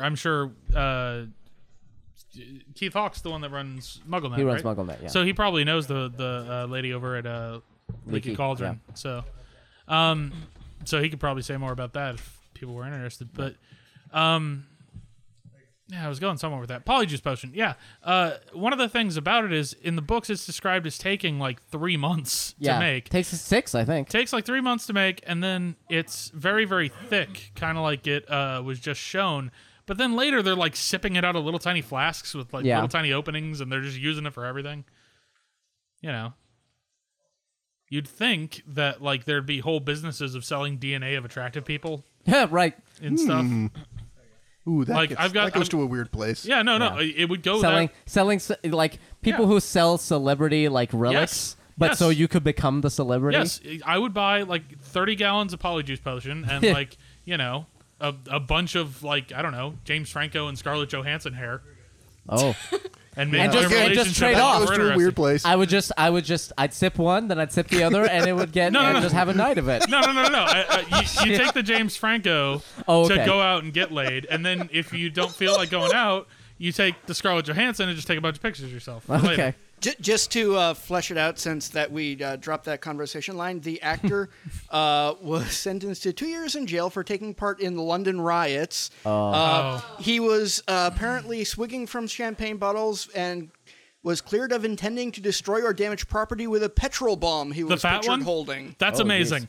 The fat tubby one, like firebombing stuff Yeah. and drinking out of a champagne bottle. Almost That's about amazing. to. Screaming YOLO with a Chav accent. Yeah, Yeah. that's amazing. Yeah, this little bit here of them running into themselves was their half polyjuice cells. Was Who are those cut. guys? Yeah, They weren't anyone that have been in this movie.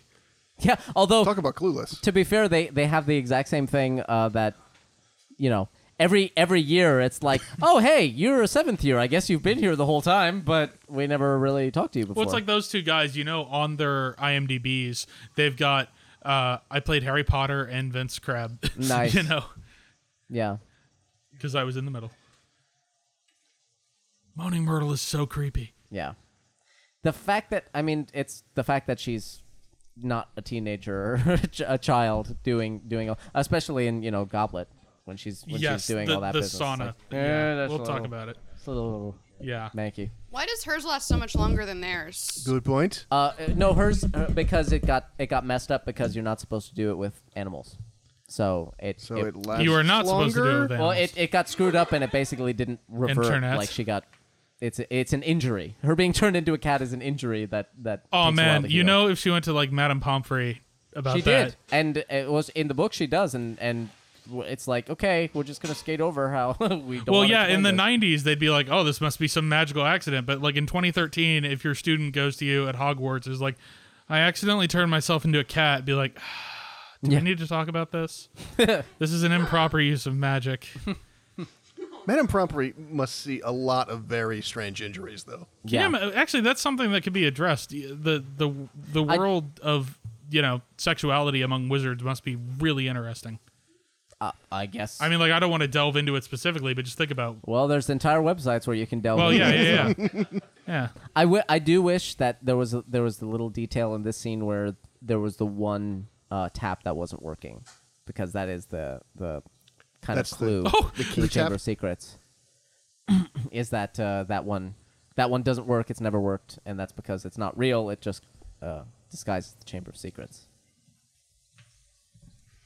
But yeah, her just punching away at him. So is for kinda- 1,000 years, nobody has called a plumber. exactly. Well, all they've had is Filch. He's like, what am I gonna do? I can just They just magic the clog away. I can't just go in All there. the Yeah. others work. Use Yeah. those. Well, even if they did have, like, it's not broken, it works fine. It's just not a faucet. So maybe that there's that one bad step on the stairs to the Gryffindor common room. Maybe that's a secret magic trigger as well. yeah, exactly.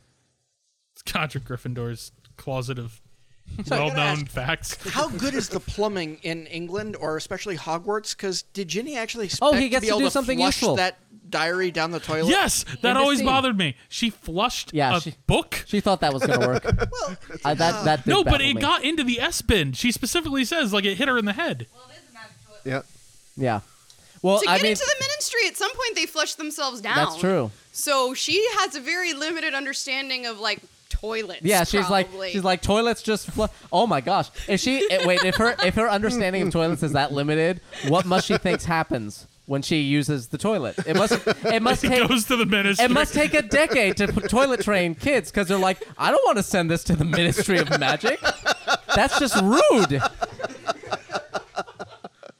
What if it really did work that way too? Everyone in the ministry is like, Well, they sniffing around just, like, oh, they've got a God. bunch. Has to They've got a happen. bunch of squibs like Filch, just like cleaning it up. Like, constantly. what are you gonna do? Live with the Muggles? Yeah. You enjoy your slavery. We'll get you a cat. Seriously, I feel so terrible for Filch. Now that I really Just think about remember it. who he plays in. There's that the one I other know. Ghost again. I'm torn between the Red Wedding and Yeah. the fact that they're working a clearly That Ghost old is- man to death. That ghost is a good student. Yeah, I know. Well, she's still trying to pass that damn test. She's trying to pass that test We in the talked last about- movie. Yeah. Is this a extended scene? Yes, this is extended. So Because I don't remember that ghost at all. yeah, the ghost is new, and then it comes right into here with him Yeah. doing that. I remember at the time, right around now was when I was starting to get into visual effects, and the appearing and disappearing text was like, oh my god! And so we started trying to figure out how to do that, which now it's fractal noise, woo, what, but yeah, at the time it was really fun, and it's actually Is really that a fun. shout out to Fractal Noise. Fractal Noise, yes, my peeps know what I'm saying. What up, fool? Yeah, Got your back, bro. but if you watch even you know at this very high level of visual effects, there's this shot moves while they're during this, and everything else the shot is static whenever any of this business is going on because they're like, nope, too much money, don't want to do it. Can I just say, as someone who is taught at the elementary and middle school level, I think he's got really good handwriting I was for gonna say that using a too. quill. Yeah.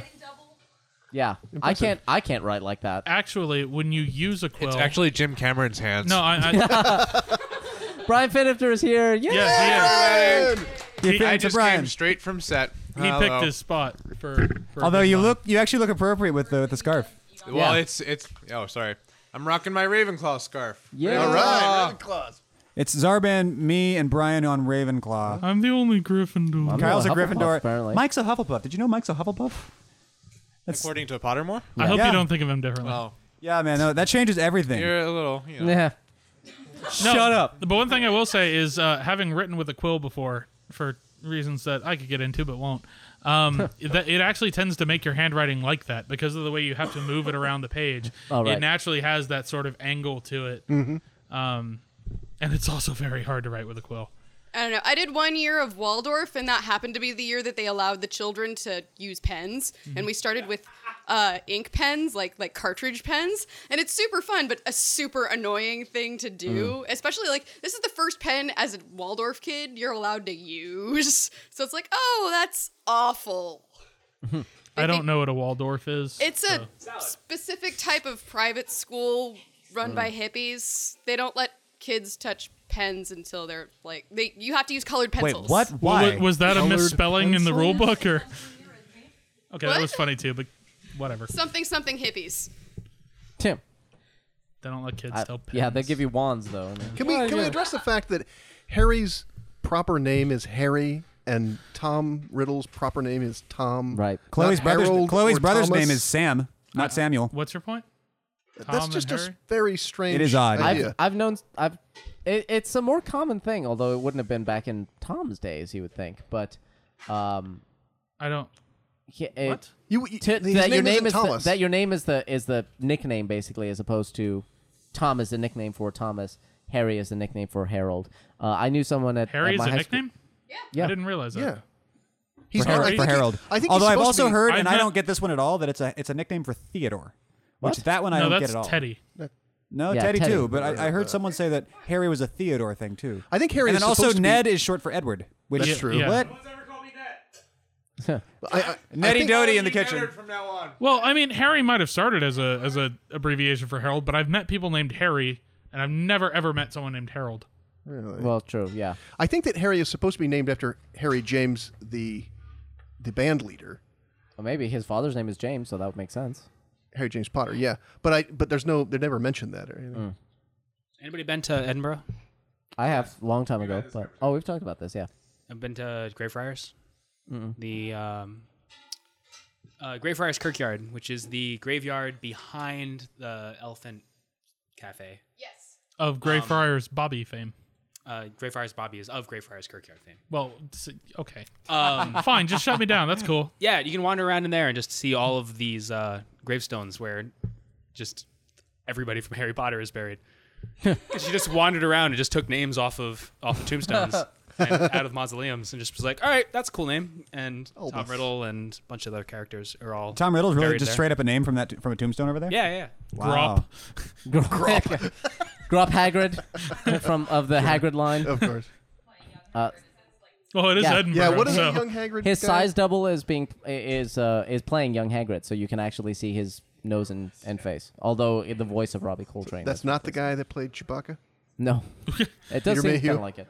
No, Mayhew would be hunched over Yeah. at this point. Oh, He just got leg surgery. He just did. Yeah. that's I do true. feel Well, then he's probably doubly hunched over. I gotta say I feel terrible for Use the some. VFX people who had to rotoscope Harry out of every shot so that they could do this. I love how they acted Him like in that color. thing could be the monster of the chamber. Yeah. I mean, sure, it's a spooky big spider, but It's not even that big. yeah, no, it's like a I mean, it's it was big, a but- Jumanji spider. Yeah, it is big, but not as big as we know they get. Yeah, That's right. That's all I'm saying. It wasn't. I would not Shelob, be it was cool with that Enormous one. spider is gonna. I would still not be cool with that one, but I actually would much rather fight the Shelob spider than the Jumanji spider because that thing moved really fast, and Shelob, like, I could get, like, I don't know, behind a door that she couldn't get through. Can I or say something. that I feel bad for Daniel Radcliffe as a kid growing up for all of the scenes over so many years where he had to just like stare and react at other things. Yeah. Good Which is there. actually like a fairly difficult thing to do as an actor because it's very easy to feel unnatural doing it. And there's so much time where he's just like watching something play out in front of him. Some pensive thing or Yeah. the Tom Riddle's diary or whatever where he's like, oh, this thing is weird and shocking. Yeah, now. I feel really Okay. bad about the way Dan Radcliffe had to grow up. yeah. Good point. There's a terrible social psychology experiment called, I think it's Baby Willie, where they made an orphan terrified of white, soft, fluffy things, just like predator, like they would pinch it. And They tried to condition the orphan to be afraid of teddy bears. Yeah. Okay. Basically, so I'm just like someone Did it work? raised to react to like tennis balls on a stick. yeah. Right. Yeah. Right. Did the experiment work? Now he's terrified. Oh of yes, tennis no, balls. that kid's messed up. They didn't. That's not his real name. Yeah. Hooray, a science success. Yeah. Hooray for social. Yeah. This is why we have rules. This is why we have Scientologists. Stop feeding them. Yeah. So yeah, right now they think that I don't know how they think Hagrid is the heir of Slytherin.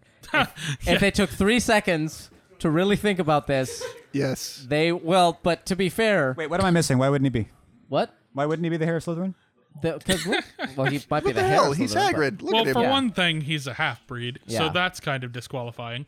For another, his dad's a Muggle, and everyone knows That's that, not- even if they didn't know he was half giant. It's not Who's racist now? It's not necessarily disqualifying because Voldemort is half is. blood. Yeah. That's He's true. not he's not half human, but he is only Yeah. half blood, which is the one of the many Hitler parallels as well.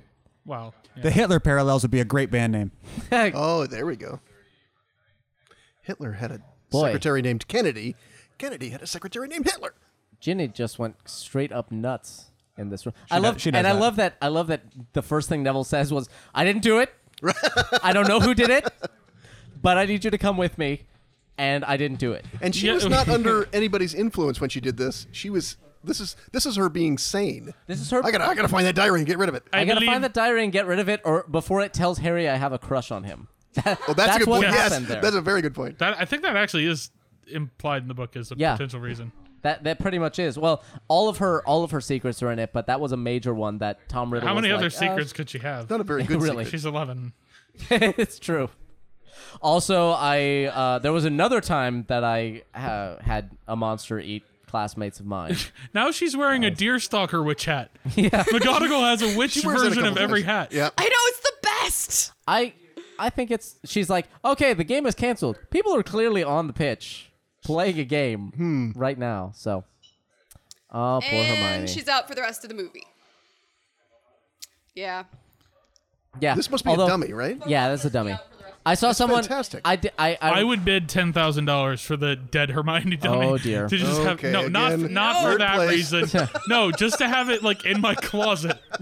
Like Okay, again, weird place. Where's Well- Tara in the chat? Come no, on. I want you to know that this would be a weird thing, but not a weird sex thing. No, it's weird, but not weird like I'm you comfortable think. being a lunatic, but not a sexual lunatic. Yeah. Oh, I'll murder you. Just part of my just collection. Less rape. Yes. It would go with all my other female mannequins. I collect mannequins. You know, This happens. that's the worst thing. I'm just saying someone has that Hermione dummy. That is true. and it's probably I in someone's really closet, hope and I it's wish I were Madame that guy. Tussauds. Jeez. It's like every year they're like, well, we may have to close the school because people get just about murdered again. Yeah, like when they try and come and fire Dumbledore, they act like it's this huge da-da-da. injustice. Yeah. But he deserves it badly. Wasn't it Red like herring shots. some point of like the the perspective of the rest of the students at Hogwarts is just like every year is about friggin' Harry, and he comes and he does something annoying, and every year some of us get killed and Harry's involved. Because the first one was year one was that the year that Harry Potter and his friends broke all the school rules and won the house cup at the last second. Here's to the crazy ones, right? Yeah. Whatever that is made of, I want one of those. The invisibility cloak? Yeah. It's made of amazing. I'll pull that up. It's made of the Grim Reaper's cloak. When we get to the end, remember for Deathly Hallows, we'll talk about which one we'd want. I imagine, but yeah. Okay. Well, which of those magic items? We will be out of things to talk about by then, I imagine.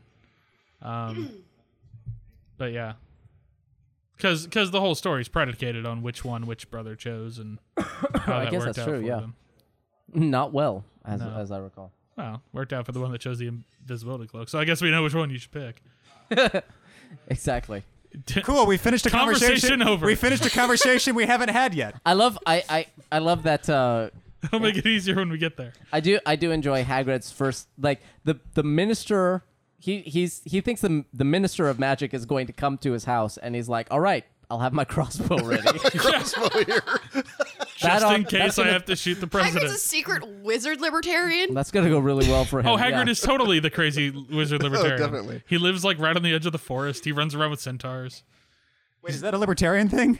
Well, is it like Ron Paul 2012? I love centaurs. No, it isn't. He'd probably get more support. It isn't because there aren't centaurs. But if you're asking me, hey Kyle, if you had a choice, would you live on the edge of an enchanted forest with centaurs? Yes, it's better than voting. A lot better return on investment. Wait, what do centaurs get you that voting doesn't? You get to hang out with centaurs. Yeah, you're assuming dudes. the centaurs. You're assuming the centaurs want to hang out with you. Well, yeah, they don't. I'm hoping they're bros. Like they don't look like bros. They look angry. Well, Bane's kind of a bro. Ferenz is all like weird and like. Ew. Who's your favorite centaur? Oh yeah. So here we go. You watch Friendship is Magic, so I'm not going to have this conversation with you. So I like Friends, dude. I just think centaurs might be mad at me. I like dudes and I like horses. God damn it! I can't get out of this sounding good. So. From the perspective of other students, Harry Potter and the Sorcerer's Stone. Oh, I lost it because of the thing. But hold on, damn it! I'll pull it up. Oh, here we go. Harry Potter and the Philosopher's Stone. Go away, Google. Stop it. The year Harry Potter and his dumb friends broke all the rules, and Dumbledore gave him a bunch of house points for it. Yeah. And then this one is the year Harry Potter mysteriously started talking to snakes, and then suddenly a giant effing snake started trying to kill all the Muggleborns. Year 3. Year 3 is the year a murderer broke into the castle to kill Harry Potter, and we had to sleep on the floor while soul-sucking monsters floated around. Yeah. Don't forget the werewolf. Wait a minute. Colin Creevey is a Muggleborn, and he has a brother who is also a wizard? Yeah. What are the chances of that? Yeah, I guess it's...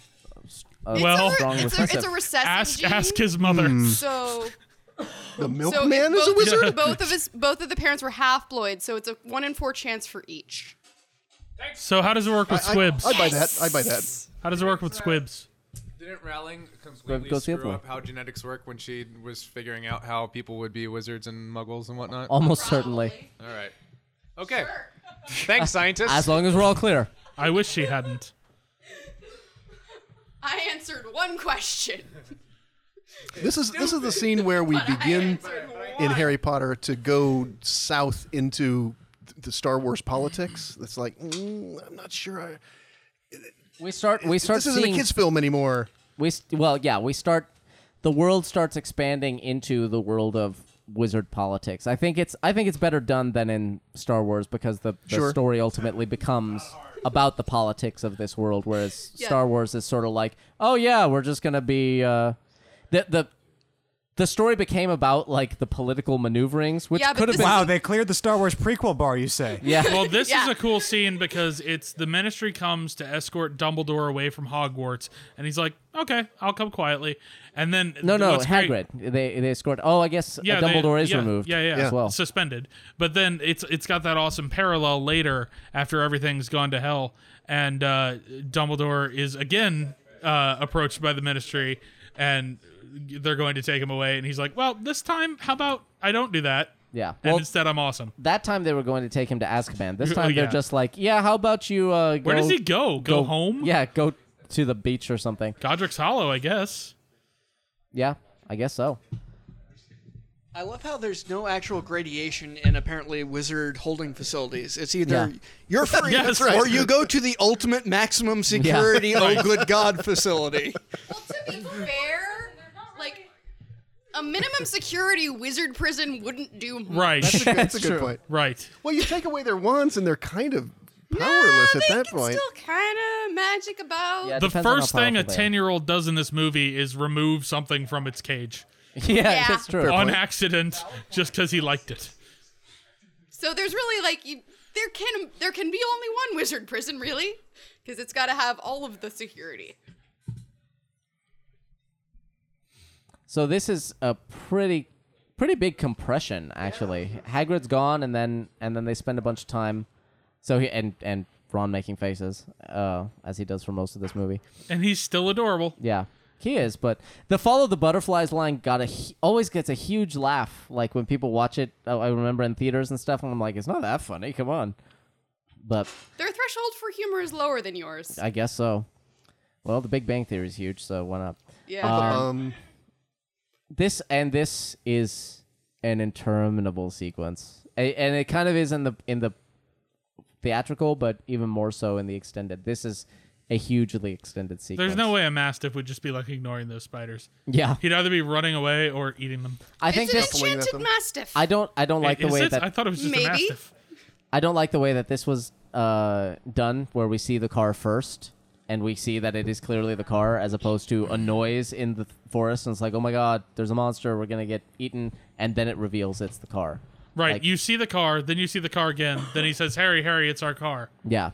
And he's go, there's something out there. It's like, yeah, we know it's the car because we already saw it. You did a close-up just now. And then they walk away from the car. Yeah. Okay, bye. Good see you. So that's interesting. Probably has nothing to do with what's happening next. Yeah. So this happens to be the one movie that I did manage to do any preparation on. Oh. Completely coincidentally, because I was home for Thanksgiving and this happened to be on television. I was like, yeah. I should probably watch at least one of these for preparation. And it was this one. But is, first of all, the whole car hitting the tree in the beginning is... Did you guys make the point, have the conversation of like, that's completely pointless, like 5 minutes of screen time? Yes. Okay. Pretty much. And Well, the entire business with the car is yeah, it's all. I mean, and the whole like aside from saving them from the spiders, up Which- here. which Could is be a the complete Deus centaurs Ex or Machina anything because it's just like every time they're in a jam, the car flies out of nowhere Yeah. and saves them for no reason because it's Well, magic. it can't fly anymore. I can. It's They fly. it's flying Managed to circuits make it were work. destroyed. It in works. lightning It's strike. just it's unreliable. Yeah. What? How does it? It flies again? It flies again. Yes. When? In a second. I Or in thought like it just. 20 minutes. I thought it just hauled ass out of the forest. Like. No, it hauls ass and then they make it fly. And they fly and Oh, then okay. it You're right. crashes. You're right. It But- briefly flies. Yeah. So we still haven't got to Aragog yet. They're just walking I didn't actually through see the it happen, forest. but I glanced at the chat. Apparently, there was a long conversation about the IRA going on. Yeah. They were that. Everyone's like, stop it. Stop talking Yeah. about that. Well, someone didn't suggested that the Death Eaters were modeled after the IRA. Nah. I think it's Which I pretty think clear is a- that they're, you know, They're like half Nazi, and then for the film at least, they're certainly half KKK. The way they're initially designed, at least. yeah. For sure, yeah. But How are they the IRA? Because they used a bomb to I blow guess up so. a I bridge? don't know. I'm not They don't want to sure. talk about it anymore. I don't want to talk about it. So the so this is an actual animatronic. Like it's for real there. What? Yeah. Well, I would for real not be there. Yeah. Jesus. This is where Rupert Grint's a lot of his reactions are pretty good because he legit hates spiders, and this huge ass thing came out of the ground at him. He's like, Oh God, no way. yeah, I want it for my closet. No, what I want to do is replace one of that animal band at Chuck E. Cheese with that.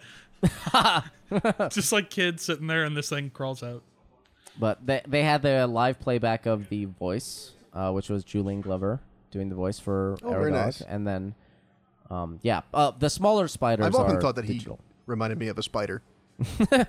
That spider has a mustache. They wanted to give it since Aragog is supposed to be blind. They wanted to give him kind of whitish eyes. They are kind of milky-ish. Yeah, For they're not as milky as they Yeah. could I like be. how the clue here is go into the woods and talk to the giant spider. He'll vouch for me. Yeah. Look, that spider has Yeah. a Wilford Brimley mustache. The This monster. is my yeah. character witness. Exactly. Go talk to the monster. He will express everything that you need to know. And I also loved in that scene where he's like, if somebody has to find something out, they should talk to the spiders. And I love, and that's all I have to say. And Fudge is like, okay then. Yeah.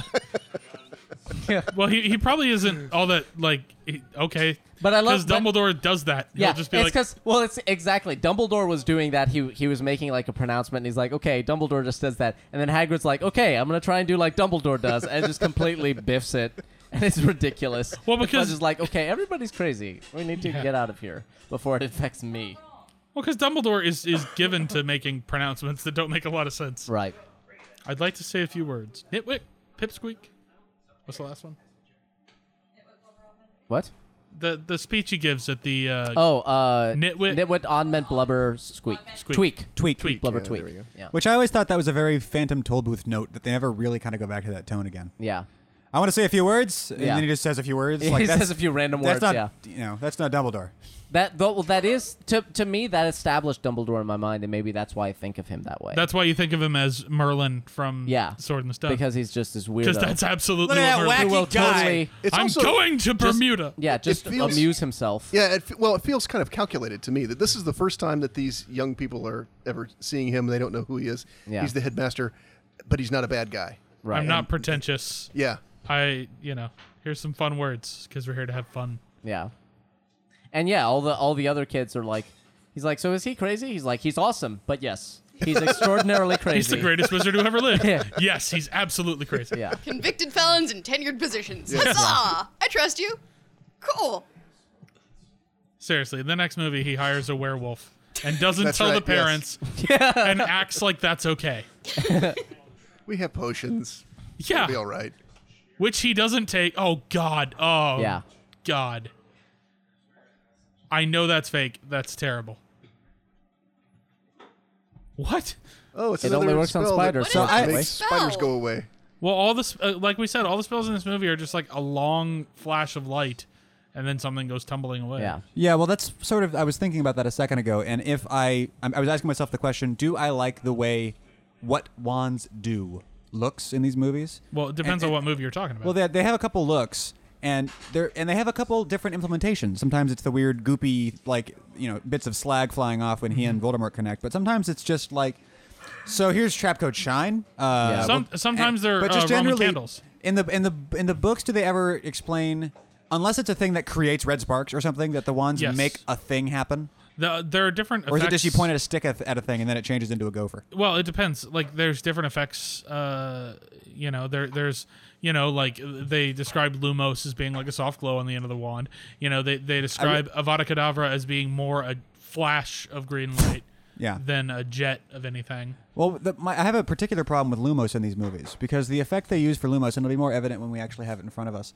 But what they do is they have the tip of the wand glowing. They didn't do an interactive light on set, so it's just a process did. glow. Over They did for most of it. Some of them. But the thing that really kills me is the tip of the wand is glowing, and it has this interesting aberration effect that's very, very slowly striating away from the They point did source. that in- and I don't like that slow look. I Yeah. don't like the way that light moves slowly on screen. They The used angle to- and speed at which they just hit the ground would have killed them both. Yeah. They were landed right on the corner. In the chat room, Karate Don't Slim, nitpick. I'm trying to nitpick over here. Karate Slim makes a really good point that I always thought that Dumbledore's few words would have come back later Yeah. somewhere and been important. That's exactly the kind of thing I think that J.K. Rowling does do. That she tosses in some innocuous detail and then later on decides, I'll use that and make it important, and then it will seem like I was planting it. And that's an example where she didn't happen to do that. I don't know. It's like we talked about before. It's impossible to really say where he. I love that he's like, oh, well, the giant spider said Hagrid didn't do it, so clearly everything is fine, and everyone will. At least there's no indication that anyone else believes them. I remember someone referring to this as Harry Potter in the third act, where Hermione is still doing all the work, even though she's literally a rock. Yes. That's just rude. Right. And it wouldn't be laying down in my closet either. It'd be standing up, so she'd be like, in this Oh my weird, God. Okay, like all right. thriller pose. I'm surprised nobody found this. Yeah, Well, they didn't. Yeah, some thorough physical, by the medical way. examination you gave. Exactly. Well, no, I guess, yeah, the whole of the medical examination is like, That she Yep. looks Yep, petrified. well, we got to figure out the Mandrake Let's thing, not I guess. bother to put her in This is the pajamas third or or anything. fourth person, Right. so at this point, they you didn't kind of even know put her what's in like some going on. clothes to Yeah. keep her warm. She's laying on top of the bed in a skirt. She's fine. That's what I'm doing too. See, it doesn't work on the live stream, but it'll work for the future listeners. Spiders flee before it. There we go. The monster is a basilisk. Oh. In 1,000 years, Hermione is the only person who managed to figure this out. Well, it's been trapped Oh, all that's that true. time, right? It hasn't been. It only hasn't came been out one since, other time. Yeah, it only came out when Voldemort was What at a school. terrible thing that Salazar Slytherin did. Like I know. someday, In 900 years. When 900 years old you reach, Yeah. No wonder that snake's all pissed off. it's been hibernating. Yeah, but it is kind of a cheat. It works because at this point you're still thinking, well, these are kids' stories and stuff like that. The fact that they managed to not kill anybody and have effectively no permanent consequences for the events that go on in this story. And that's something I think that for me, as I went on reading the books, what really caught my interest and caught my attention was when that change started happening and it wasn't episodic and like, okay, everything's reset at the end. There were no permanent consequences. Everyone recovered and blah, blah. There started to be legitimately permanent consequences and very unfair things started to happening in very unfair consequences. You know, bad things happening to good people. But here it's still, nobody was killed because they happened to have a camera and water and a mirror and, you know, a ghost in front of them. And they're still working on the blocking with these kids, too, because it's like, okay, we're going to go have a conversation over there now, just to continue. And then, okay, we had a couple lines, let's go walk over there. And we will talk some more. Poor Ginny Weasley. People, They don't have any security cameras in this. I this know. School? And we just found out that they have a PA system. You think they'd have something to Wait, they have a PA? It wasn't someone using Sonora? Well, you're right. It probably was. I know I'm right, Michael. There's I bad just wanted you Flitwick to know. again. I remember in the you don't get it as much in the movie. Although he's been more awful in the books up to this point. Yes. Lockhart. There's a whole sequence that they cut that they didn't I'm sure even shoot, but in around Valentine's Day he's trying to lift everyone's spirits, so he conscripts a bunch of dwarfs to come in and he dresses them as cupids, and there are these surly little cupids going around singing Valentines to people, and that kind of sense of humor is the kind that I think has been is missing from most of the movies. I was going to say the early movies, but it's largely missing from most of the movies. And they were fed up with him by this point, and so all of the teachers gang up on Lockhart in the book quite a bit more. Lie in the chamber forever. How messed up is that? He's like, haha, I'm going to make you write that note about yourself. Sucks to be Ginny Weasley. But why is that happening? Why is he making Ginny leave messages? I don't know. To lure Harry? Oh, yes, he wants to lure Harry, yeah, because he knows Down. Harry's going to come down, even though he's going to suck. Look at that fly cravat that man has on. Seriously, the outfits he wears in this movie, every single one could be a separate Doctor Who, and all of them Yes. are awesome. Yeah. He's the most colorful character. In He's this awesome. film That's true, as yeah. well. Like literally, in terms of I having like his colors version of reality. visually. Like, well, yes, I can wear this vest and cape Yeah. to this fight. Who even cares? Nobody. Who's going to question me? So at this point, he's revealing that he's a fraud. Why doesn't he have his wand and he's ready to wipe their memories so Yeah. he can escape? Or why even Because tell they're them? children. Just be like, oh, yeah. He doesn't care. If he had any sense, he would just wipe their memories. But he doesn't. He would wipe their memories before he told them anything. They're like, "You're leaving?" He's like, "Yep." Bam, bam. Well, he's not an idiot. I would point out that Gilderoy Lockhart played for the Ravenclaw Quidditch team. Did he? Yes, he did. How do we know this? I don't know. It's one of those things Rowling said. But yeah, he's a Ravenclaw. He is a Ravenclaw. See, that's what I mean. They're not all faked his black way and through. white. Yeah. The houses. You'd almost think he could even be Slytherin because he's so Or even he's more Gryffindor. ambition than Yeah. anything else. Certainly. Yeah. Totally the bad side of Gryffindor. Yeah, he's the bad side of Gryffindor. He's or the bad side of Ravenclaw, I guess. Ravenclaw. Yeah. Yeah. Well, he's one of yours. Dismissed. So, and I will note that you too are wearing a scarf. So. Yeah, he brought it for that purpose. Yeah, man. Pretentious scarves. That's Ravenclaw's thing. So what? Chewy T-shirts or Gryffindor? I believe that was Yes. year 4 of Chewbacca shirts? the- Are you the telling me Sorting Hagrid Hat didn't wear a song. Chewbacca shirt to Hogwarts? I can't see it. Actually, I can't. Actually, I could see Hagrid at like a Dead show. Like I could see him like waiting in line to get into like the Grateful Dead concert that takes 5 days.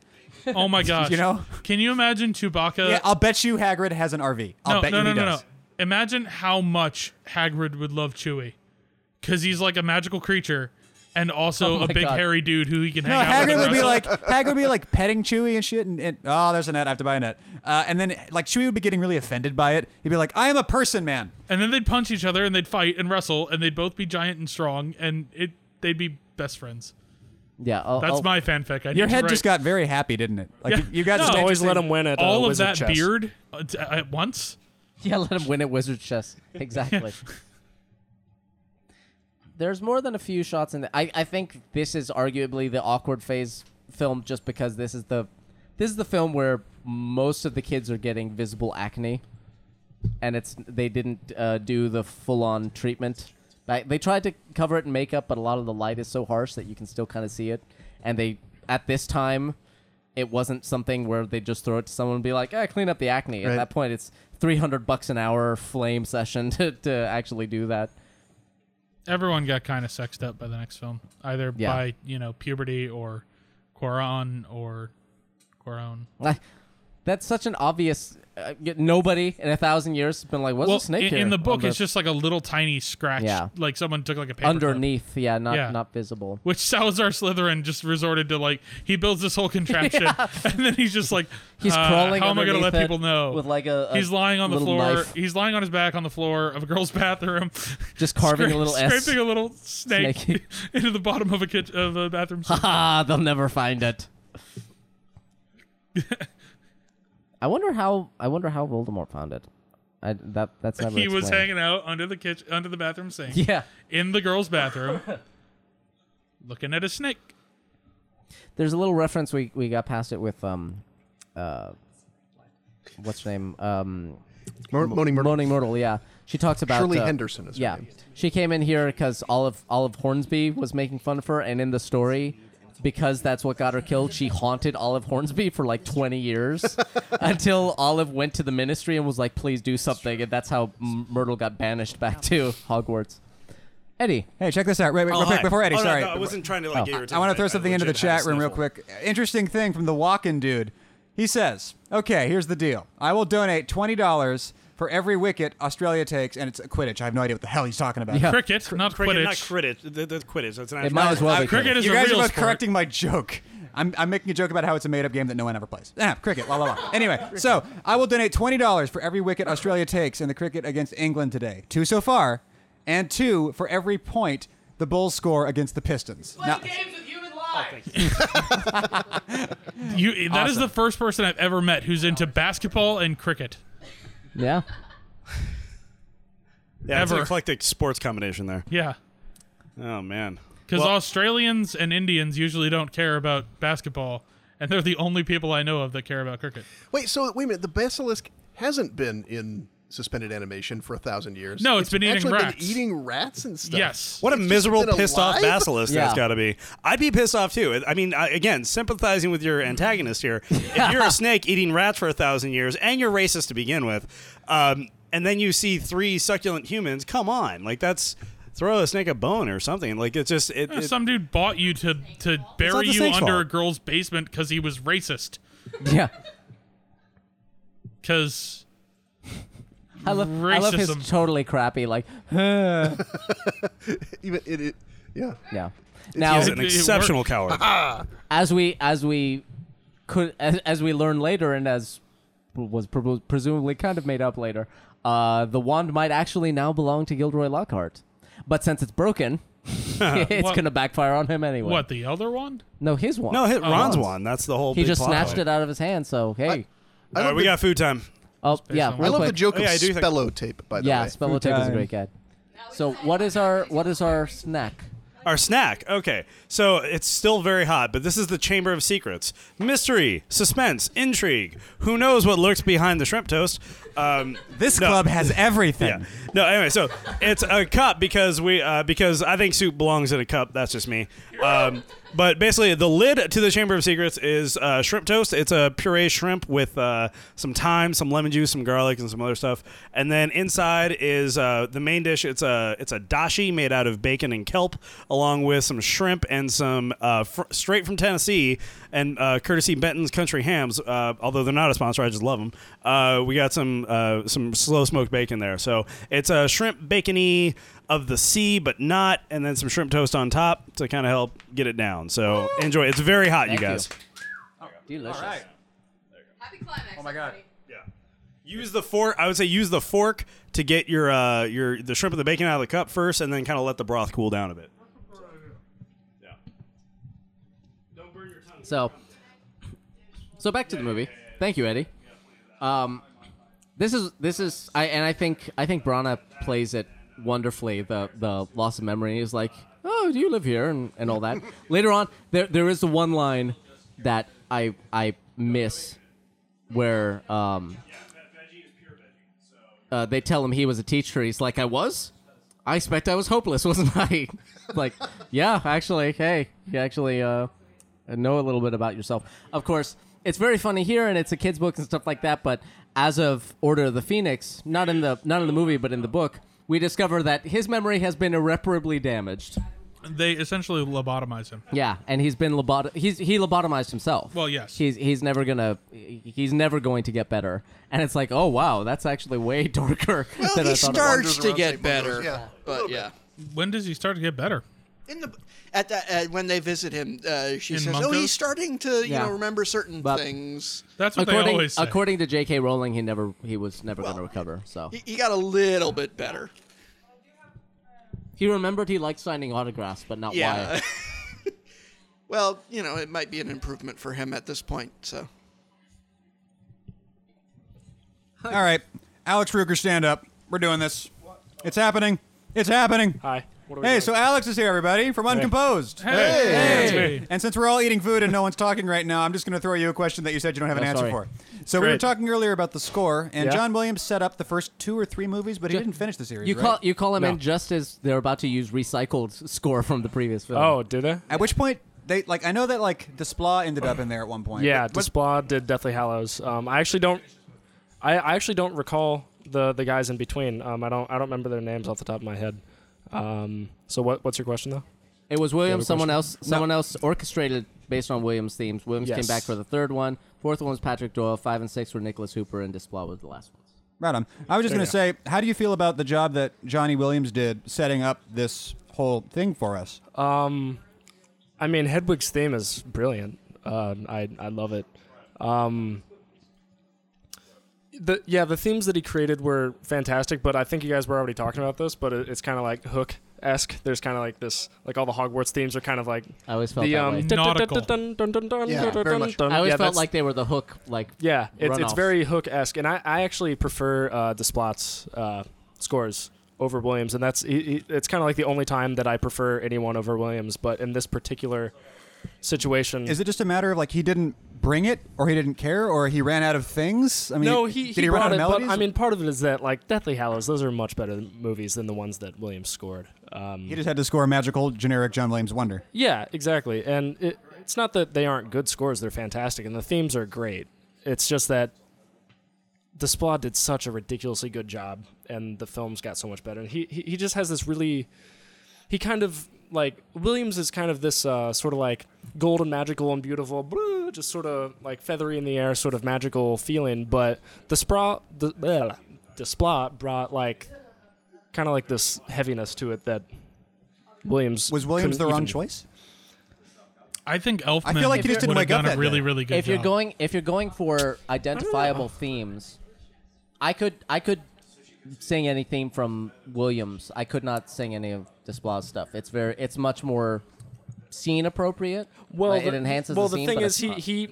Desplat was using Williams themes, and he was just doing it in a really clever way. If you listen closely, he was Oh yeah, he was they're just kind of definitely in there. intertwining them and whatnot, and kind of transforming them. And so I don't think the point was to have the big beautiful themes. And the thing is that in Deathly Hallows, those are very like minimal movies. They're really like, especially part 1 is really it's there's a lot of no music going on, which is nice too. So I think just the score was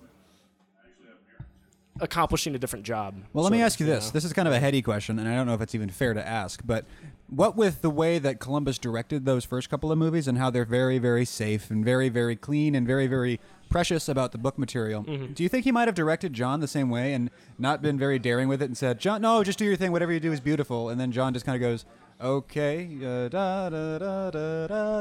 Possibly. Could that be an artifact of Columbus just not going, all right, John, no, I want this really specific. That's not it. No, this, Yeah, and shaping him a little bit more. There may have been. That's probably right. There probably wasn't a whole lot of challenging going on, and also, though, if I recall correctly, Hedwig's theme was written before he saw any. Yeah, it was of written the film. for the trailer. Yeah. Can we just say Marvelo is not a real name? Marvel. So It was clearly, like, boy, what a lucky chance that he wound he had up a with this completely name. made up middle name. You would think, well, if he were named anything else, he'd be like trying to come up with his villain name. He'd be like, I am Sir Dunderspink. Damn it! This isn't going to work. If only, just like, going back to the comparison with Hitler, if only his name had been an anagram for I am DJ Jazzy Jeff, everything Like- would have turned out different. Grindelwald's real name was like Gunther something. Yeah, Like, exactly. I'm sorry, you were saying. something Was I? intelligent. I don't know. Yeah. Well, I also want to point out about this that Tom starts explaining himself, and he says, "I got Ginny to open the Chamber of Secrets so I could, start killing mudbloods with the basilisk and whatnot." And then she talked about you, and you were just the person I wanted to talk to. And Harry says, "Why is that?" And then he says, "Because I knew I had to meet you, talk to you if I could." And that's it. Like, that's his whole reason for getting I Harry believe Potter it's down implied here. that he knows who he becomes and what Harry oh Potter yeah, is. he knows who he becomes, and he knows that Harry Potter defeated Lord Voldemort. So he's like, okay, what? How did you do that? Who are you? How did you do that? So I. Except he doesn't ever actually ask him never- any of those yeah. questions. He immediately tells him his plan. Well, yeah. In the book, he basically says, "Oh, you're just an idiot who got lucky. Okay, I got it now. We're good. Yeah, I'm just gonna kill you with a snake now. You'll be fine." Look at that picture of Slytherin, that statue. Yeah. They let that guy run a quarter of the school, and then when he left, after a racist rant, they were like, "Nah, I mean, like we can still have a wing of the school for him." This is awkward That too the hat because is so committed. To Look this. at him! Look at him! this is so weird too because I have a giant stone carving of myself in my basement. Yeah. Before I ever saw this movie. Can you only get through a snake hole? schoolgirl's lavatory? The Chamber of Secrets is described in the book as being very cavernous and very huge, and they couldn't build that. They didn't have a big enough space to build that in. So they built it kind of with a low ceiling, but then they put the water in so the reflections would make it feel deeper and stuff like that. But then, they do that because, yeah, that makes sense. And then they're like, oh, we've got this digital thing that's going to interact with all this friggin' water now that we had no idea we had to deal with when we were scoping it out. So, but I think they do a great job. Is it just me, 2002. or is the Chamber of Secrets and the Ministry of Magic like kind of the same set? Just like replace the heads Yeah, a of little bit, snakes yeah. with the fireplaces. Certainly Yeah. they've It is got not the... dissimilar, yeah. Huh. They both got the circular archway thing going on, definitely. What does it mean? There's got to be a secret here. What do you guys think of the design of the actual basilisk with its sort of like weird T-Rex head? It's an ugly snake, ain't it? It doesn't look like a snake. It looks like a lizard with no legs. Right, yeah. It's supposed to be kind of... Well, no, there is a difference. Eddie was like I'll a note. snake. Like, you cut the legs off a bearded dragon. It's not a snake. So apparently, It's just pissed. Apparently, Salazar Slytherin is the guy who did all the plumbing throughout Hogwarts. Yes. and that's There you how he go. managed That's how he this. did it. Yeah. Because all of it, clearly, this is the whole sewage system. Don't move. Its vision is based on nothing. Yeah. Don't move. It's It can vision. still smell you. Isn't there? they for these shots where it's actually interacting here, not this one, but they built a full-on basilisk because they were just going to do. At first, no they were just going to do wonder the they mouth. wound up alcoholics. Yeah. At first, they were just going to do the mouth, and then for the interaction when he stabs it, and the guy who was building it, I think he just wanted to build it because he was sort of like, well, if we build the mouth, like we could save you a bunch of time by building the head too, and they were like, okay, I guess that makes sense. He's like, while we're building this whole head, might as well. And For it only was also 25 cents more, you can get the deluxe. it was also it was that, and also because they had to make the shed skin. So he was like, I could just make you the skin, but we're already building you like the mouth and head, and then you need the skin. I might as well build the whole damn thing, and it's going to save you a the bunch same mold. Yeah, it's basically the same thing. They're like, fine, do it. So Seriously, how awesome would 15-year-old Benedict Cumberbatch be in this role? Oh man. Be although so he cool. was 20 something at the time, according. Yeah, to that kid does not look 16, and he doesn't look anything like the other kids who play Tom Riddle I mean, later. they cast him. I think they cast him for the same reason they cast Shirley Richardson. I'll say this: I hate this sword. What's wrong with the sword? It's a foot long and looks like a toy. I'm with you, dude. It is a bit thin. Yeah, Kind of looks like the kind of sword that Crouton would have. It's like half a rapier. It is. It's a hanger. It's like, yeah. That is a deep reference there. Thank Big you. fan. Yeah. I appreciate that. They do talk about in the behind the scenes how scenes like this were a bit, well, especially right there. There's the animatronic basilisk. You can tell because it look like in some ways it looks better and in some ways it looks worse when they're actually dealing with the live basilisk. Eddie, I don't even like shrimp, and this is delicious. Yeah. Like, this is Thank making you, me Eddie. like shrimp now.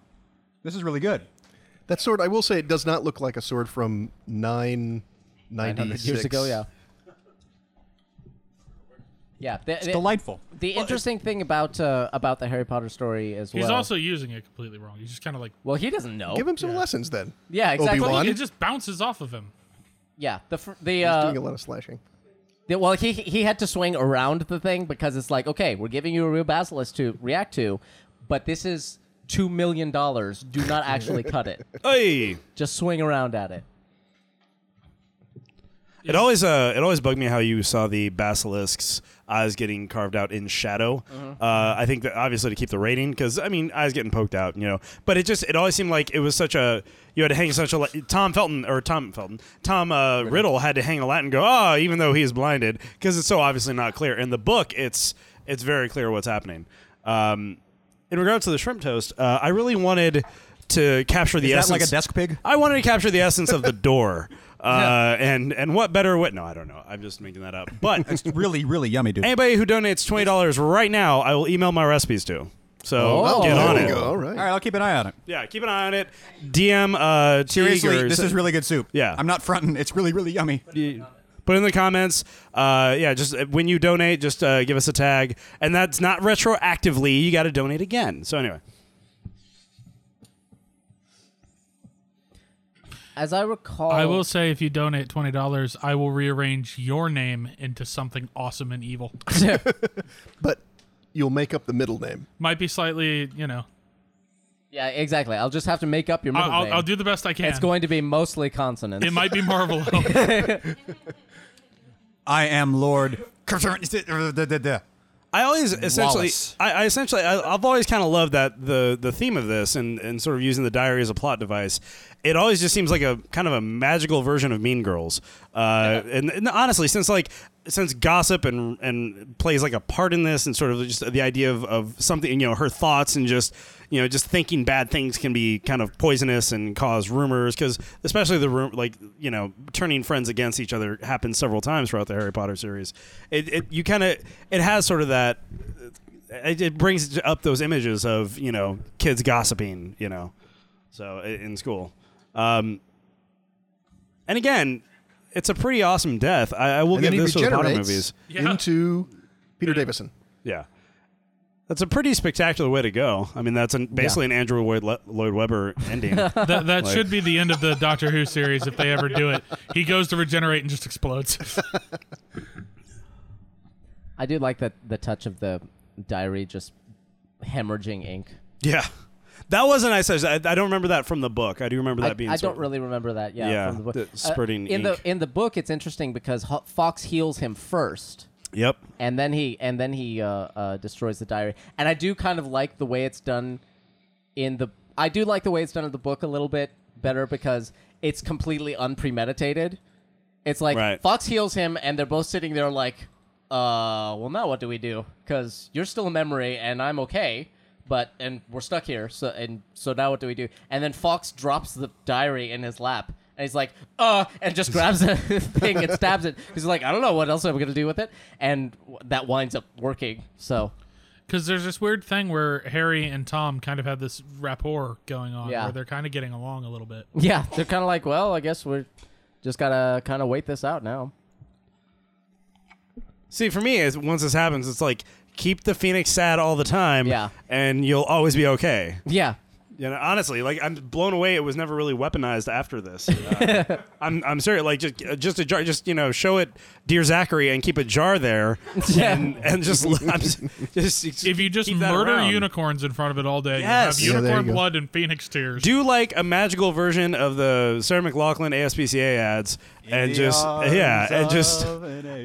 and that's as much as you can sing before we get dinged for royalties. That's as much as I know, dude. Yeah, yeah, seriously. Well, usually by then that's the change the channel point. That's the oh god, kill it.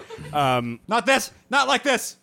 But yeah, it does. It is sort of one of those things that like it's odd. It never comes back. It never comes back to be a thing. So. What, the Phoenix? Phoenix Tears. Well, the restorative powers of the Phoenix Tears, because people will be getting messed up in these movies, and it just seems like that'd be a thing you'd want to keep around. Well, couldn't the Phoenix have made a couple of trips there rather than carrying 4 people at once? That seems incredibly dangerous. So the discussion of the Phoenix would be about time number 17 or 18 in the 20 minutes I've been here, where I want to talk about how much better Methods of Rationality is about all of these things. Yeah, but let's go to it. Go make your pitch. All of these questions, and granted, I haven't read the books, but I've watched the movies. All of these, pretty much every time, I know, crucify me, but everything that gets mentioned, like, why doesn't that come up again, including Fox, and Fox is a big deal, is all, like, brought up and exists and plays out its things the way you would expect something important like that to show up multiple times.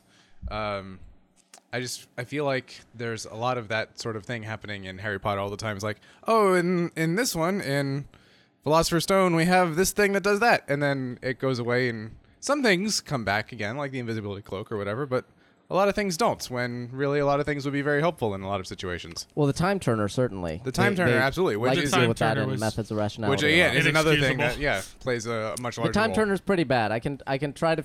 I've tried to figure it out on it. Well, we'll get there. It's what ruins Prisoner of Azkaban for me, but we'll get to that. Yeah. I'm pretty sure at one point in the later books they do comment that when they went into the ministry they destroyed them all. Yep, but they still figured out time travel once. Yeah, exactly. And also, the second you hand a Time Turner to Harry Potter, I mean, we'll get to this, but seriously, he can go wherever he wants. Where would you go? We haven't been given the... We'll get there. We'll get there. It's another movie, and we got time. Is that the next movie or the one after? That's the next one. The next one. Yeah. All right, so we'll... Yeah, stick around for Cuarón. Oh, Alfonso Cuarón. But we're still here. Can we instead of watching Azkaban, can we just watch Gravity? I wish we don't have the... I made the mistake of not saying... Oh, we should probably wrap up this movie before we start talking about Gravity. Yeah, but... but I didn't see it, because I'm an asshole. Oh. Well... This was my reputation precedes me. In the background, Alex was just like, "Hey, you're the guy that hates the Spider-Man movies," and Brian's like, "Yeah, that's me. That's me. That's right. I'm the one." No, I hate him too. I'm going to bat. This for is it. what they're talking about right now. Dumbledore and Harry is a major theme. The sorting that they kind of harp on. Well, not the sorting, but the idea that literally what he just said. It's not our actions, or it's not where we come from that define us, or it's not our background, it's our choices that define us. Because Harry and Voldemort, as we discovered. Yeah, grab it by the blade, genius. Yeah. Great idea. Even he grabs it by the bloody blade to the point that even Dumbledore has to go careful. Yeah, seriously, idiot. Don't grab. On we the other, already know it isn't sharp. On the other hand, Dumbledore hands it to him by the hilt. Yeah, exactly. Well, they do have a phoenix right there. Yeah, exactly. They're like, oh, isn't that sad, Fox? He cut himself. I actually have a major problem with the design of Gryffindor sword. Oh. With Dobby. He was just talking I about was it. just saying that I hate it. I hate it so It's like hard. a foot long and tiny, and it looks like a toy. Not just it's foot long. It's a short and sword. it's the fine. wrong sword. Well, no, it's just to the character of what Gryffindor was supposed to be, what Gryffindor was supposed to stand for. It's ornate and bejeweled and like engraved, and it's got like silver This is not the etching. cup of a carpenter. Exactly. It's not. It would be a functional blade. It would be like. Yeah. It would be just It'd be a stick. It'd be a really pokey stick. No, it'd be spring steel with just like a standard brass pommel on it. it or is- something. You could argue described that, as but it is ornate. supposed to be a goblin-made blade, and who knows? The goblins Yeah, but probably have their own it was aesthetic. commissioned from the goblins. Right, It wasn't exactly. designed for a goblin. Again, if you Valid ever point. get a chance, there's a really awesome web series I've just turned everybody on to called Man at Arms, and it's Yeah. basically Tony Swatton, he's an armor for a bunch of movies like Pirates of the Caribbean, Master and Commander. He every other week he makes a nerd weapon. He will make the Eye of or the Sword of Omens from Thundercats, or He he'll makes make the hell out of a nerd weapon. He makes and like for real, like on a forge, like he's not just carving or pouring or anything like that. If you're an Avatar fan, The Last Airbender, he makes the meteor sword out of meteorite, which is just insane. But I would actually, and I think one of the choices was Gryffindor's sword. So at some point we may be seeing him like do an interpretation of it. I want ice. Ice would be ridiculous. They did make the Buster sword from Final Fantasy VII, which The was one that's like 12 feet long. Yeah, and it like literally took two people to like hold. It was basically a walking guillotine. It was too. You couldn't swing it. You could just drop it. Speaking back to the, we were talking about the cinematography before. I think they go a little too far on Malfoy here with the dun. Yeah. Yeah. Like, I was just about to say highlight. that. I Yeah. hate it. It's hard to go too dramatic on Jason Isaacs. Well, not only that, it's because everybody else is so plainly Normally lit, lit. yeah. I mean, Dumbledore has barely a shadow on one side. Like that's like sophomore year of film school cinematography lighting 101, Yeah. and that's not a. It's like season 2 of original series Star Trek. Yeah, it's that. Yeah, Yeah. Brian just said It's it's even harder here. season 2 of Star Trek. There's a Next window, like, Generation, right by original his series face. Star Trek. But again, look at everybody else, and then look at him. Like it's comical. It's comical.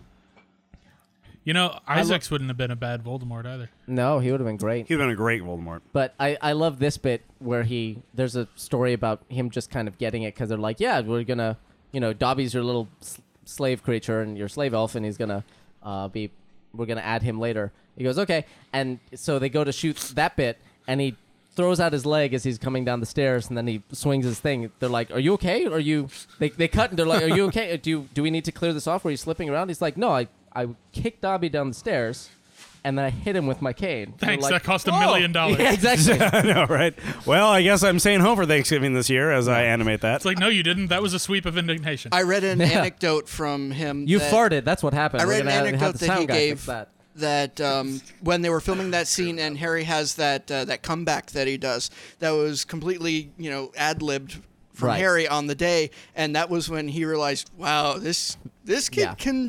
he's got something there. Not while they were shooting. It was during rehearsals. But he was saying, I feel like I should say something. I should have some like quip. And he made What the line is comment that? about he goes, let's hope Mr. Potter will always be here to save the day. And they're just running it. And without prompting, he didn't know that Jason Isaacs was going to say that. Dan Radcliffe goes, don't worry, I will be. And then Isaacs was like, like he was so blown away by the fact that like the kid was in there in the scene with him. I do like the animation on Dobby's face as he realizes he's been given a sock. It's like he gets super excited for half a second there. It's this realization of I'm free. Oh wait a second. This is amazing. I can mess you up now. So He's wait, basically Neville from the first movie. does that mean does They that mean had, that they had to shave his leg for this. They thought he was. They thought he was a little too. He was too Hairy? pubescent. A little too hairy? Harry was Yeah. too hairy. So they were like, nope. No one's gonna believe that a child would have that much hair on his legs. We're What is gonna shave it." Malfoy going to do here? Murder a man? Yes, he's about to say Avada Kedavra. He does, yeah. He does? in the book. Oh my in gosh, the book, he does. In the book, he doesn't, but here he Here he clearly does, yeah. says Avada Kedavra. Yeah, no, I He's know he about didn't to. in the book, but he was about to say, Yeah. wow. Do we have a problem with that? Because I have a problem with that. Yes. Yeah. Well, he's smarter than that, but he Yeah. So He wait, just got that pissy upset. and tried to kill a kid. Well, it's Malfoy. He might have just been trying to scare the listen. crap out of him. Losing slaves can really upset some people.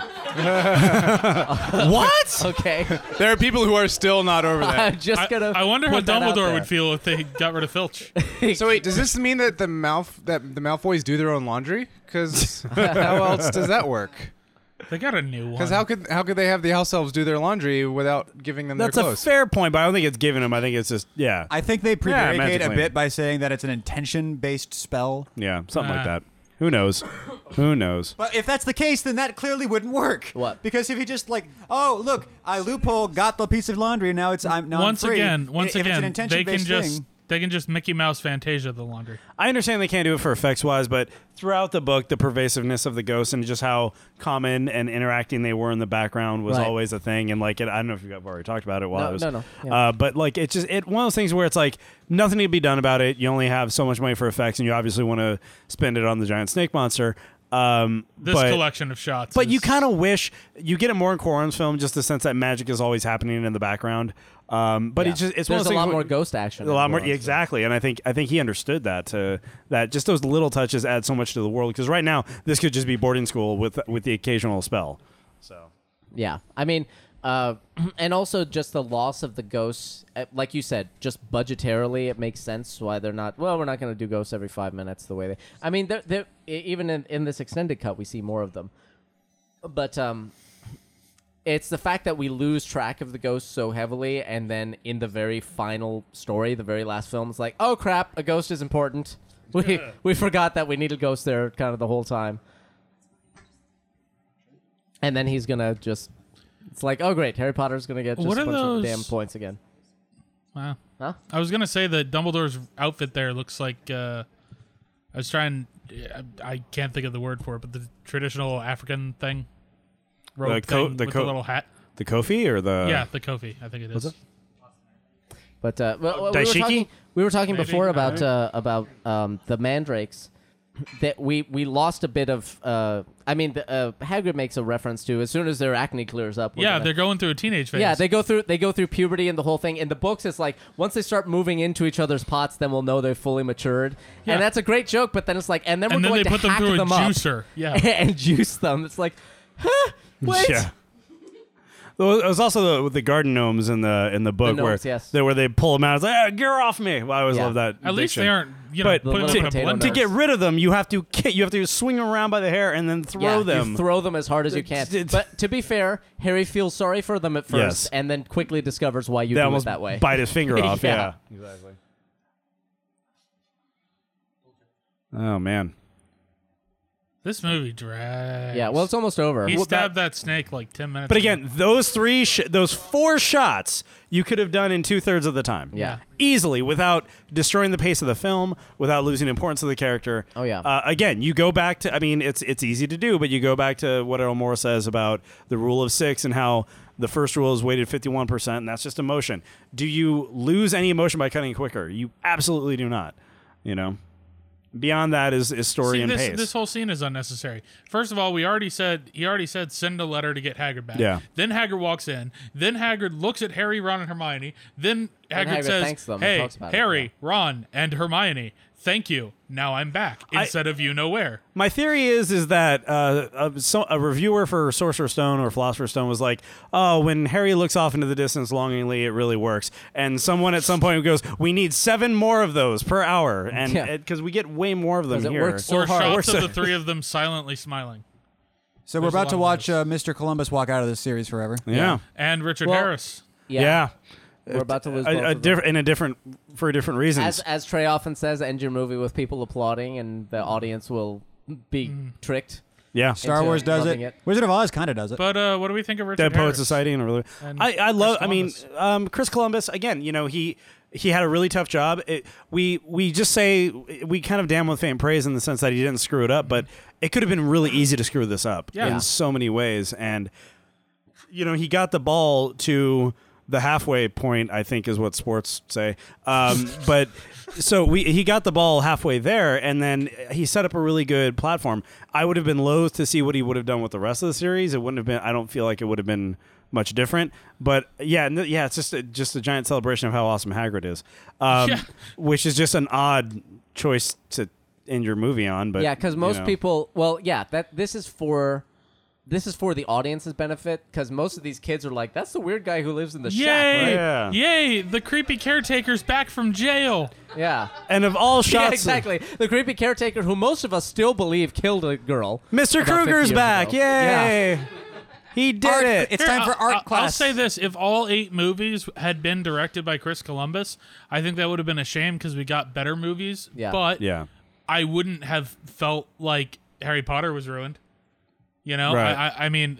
You really feel Harry Potter was ruined by... No. I'm not saying that. I'm saying I wouldn't have felt that way if he'd done all of them. Gotcha. So, I mean, when we say damning with faint praise, I'm saying, like, Chris Columbus made 2 perfectly good Harry Potter movies. Right. They weren't perfect Harry Potter movies, and they weren't great Harry Potter movies, but they, they worked okay. And they likely were not going to get better, like, than no, this. It was. Yeah. I would compare it to my feelings on Narnia. Like, okay, those are the books, but not very good. I don't think... the thing is that the books...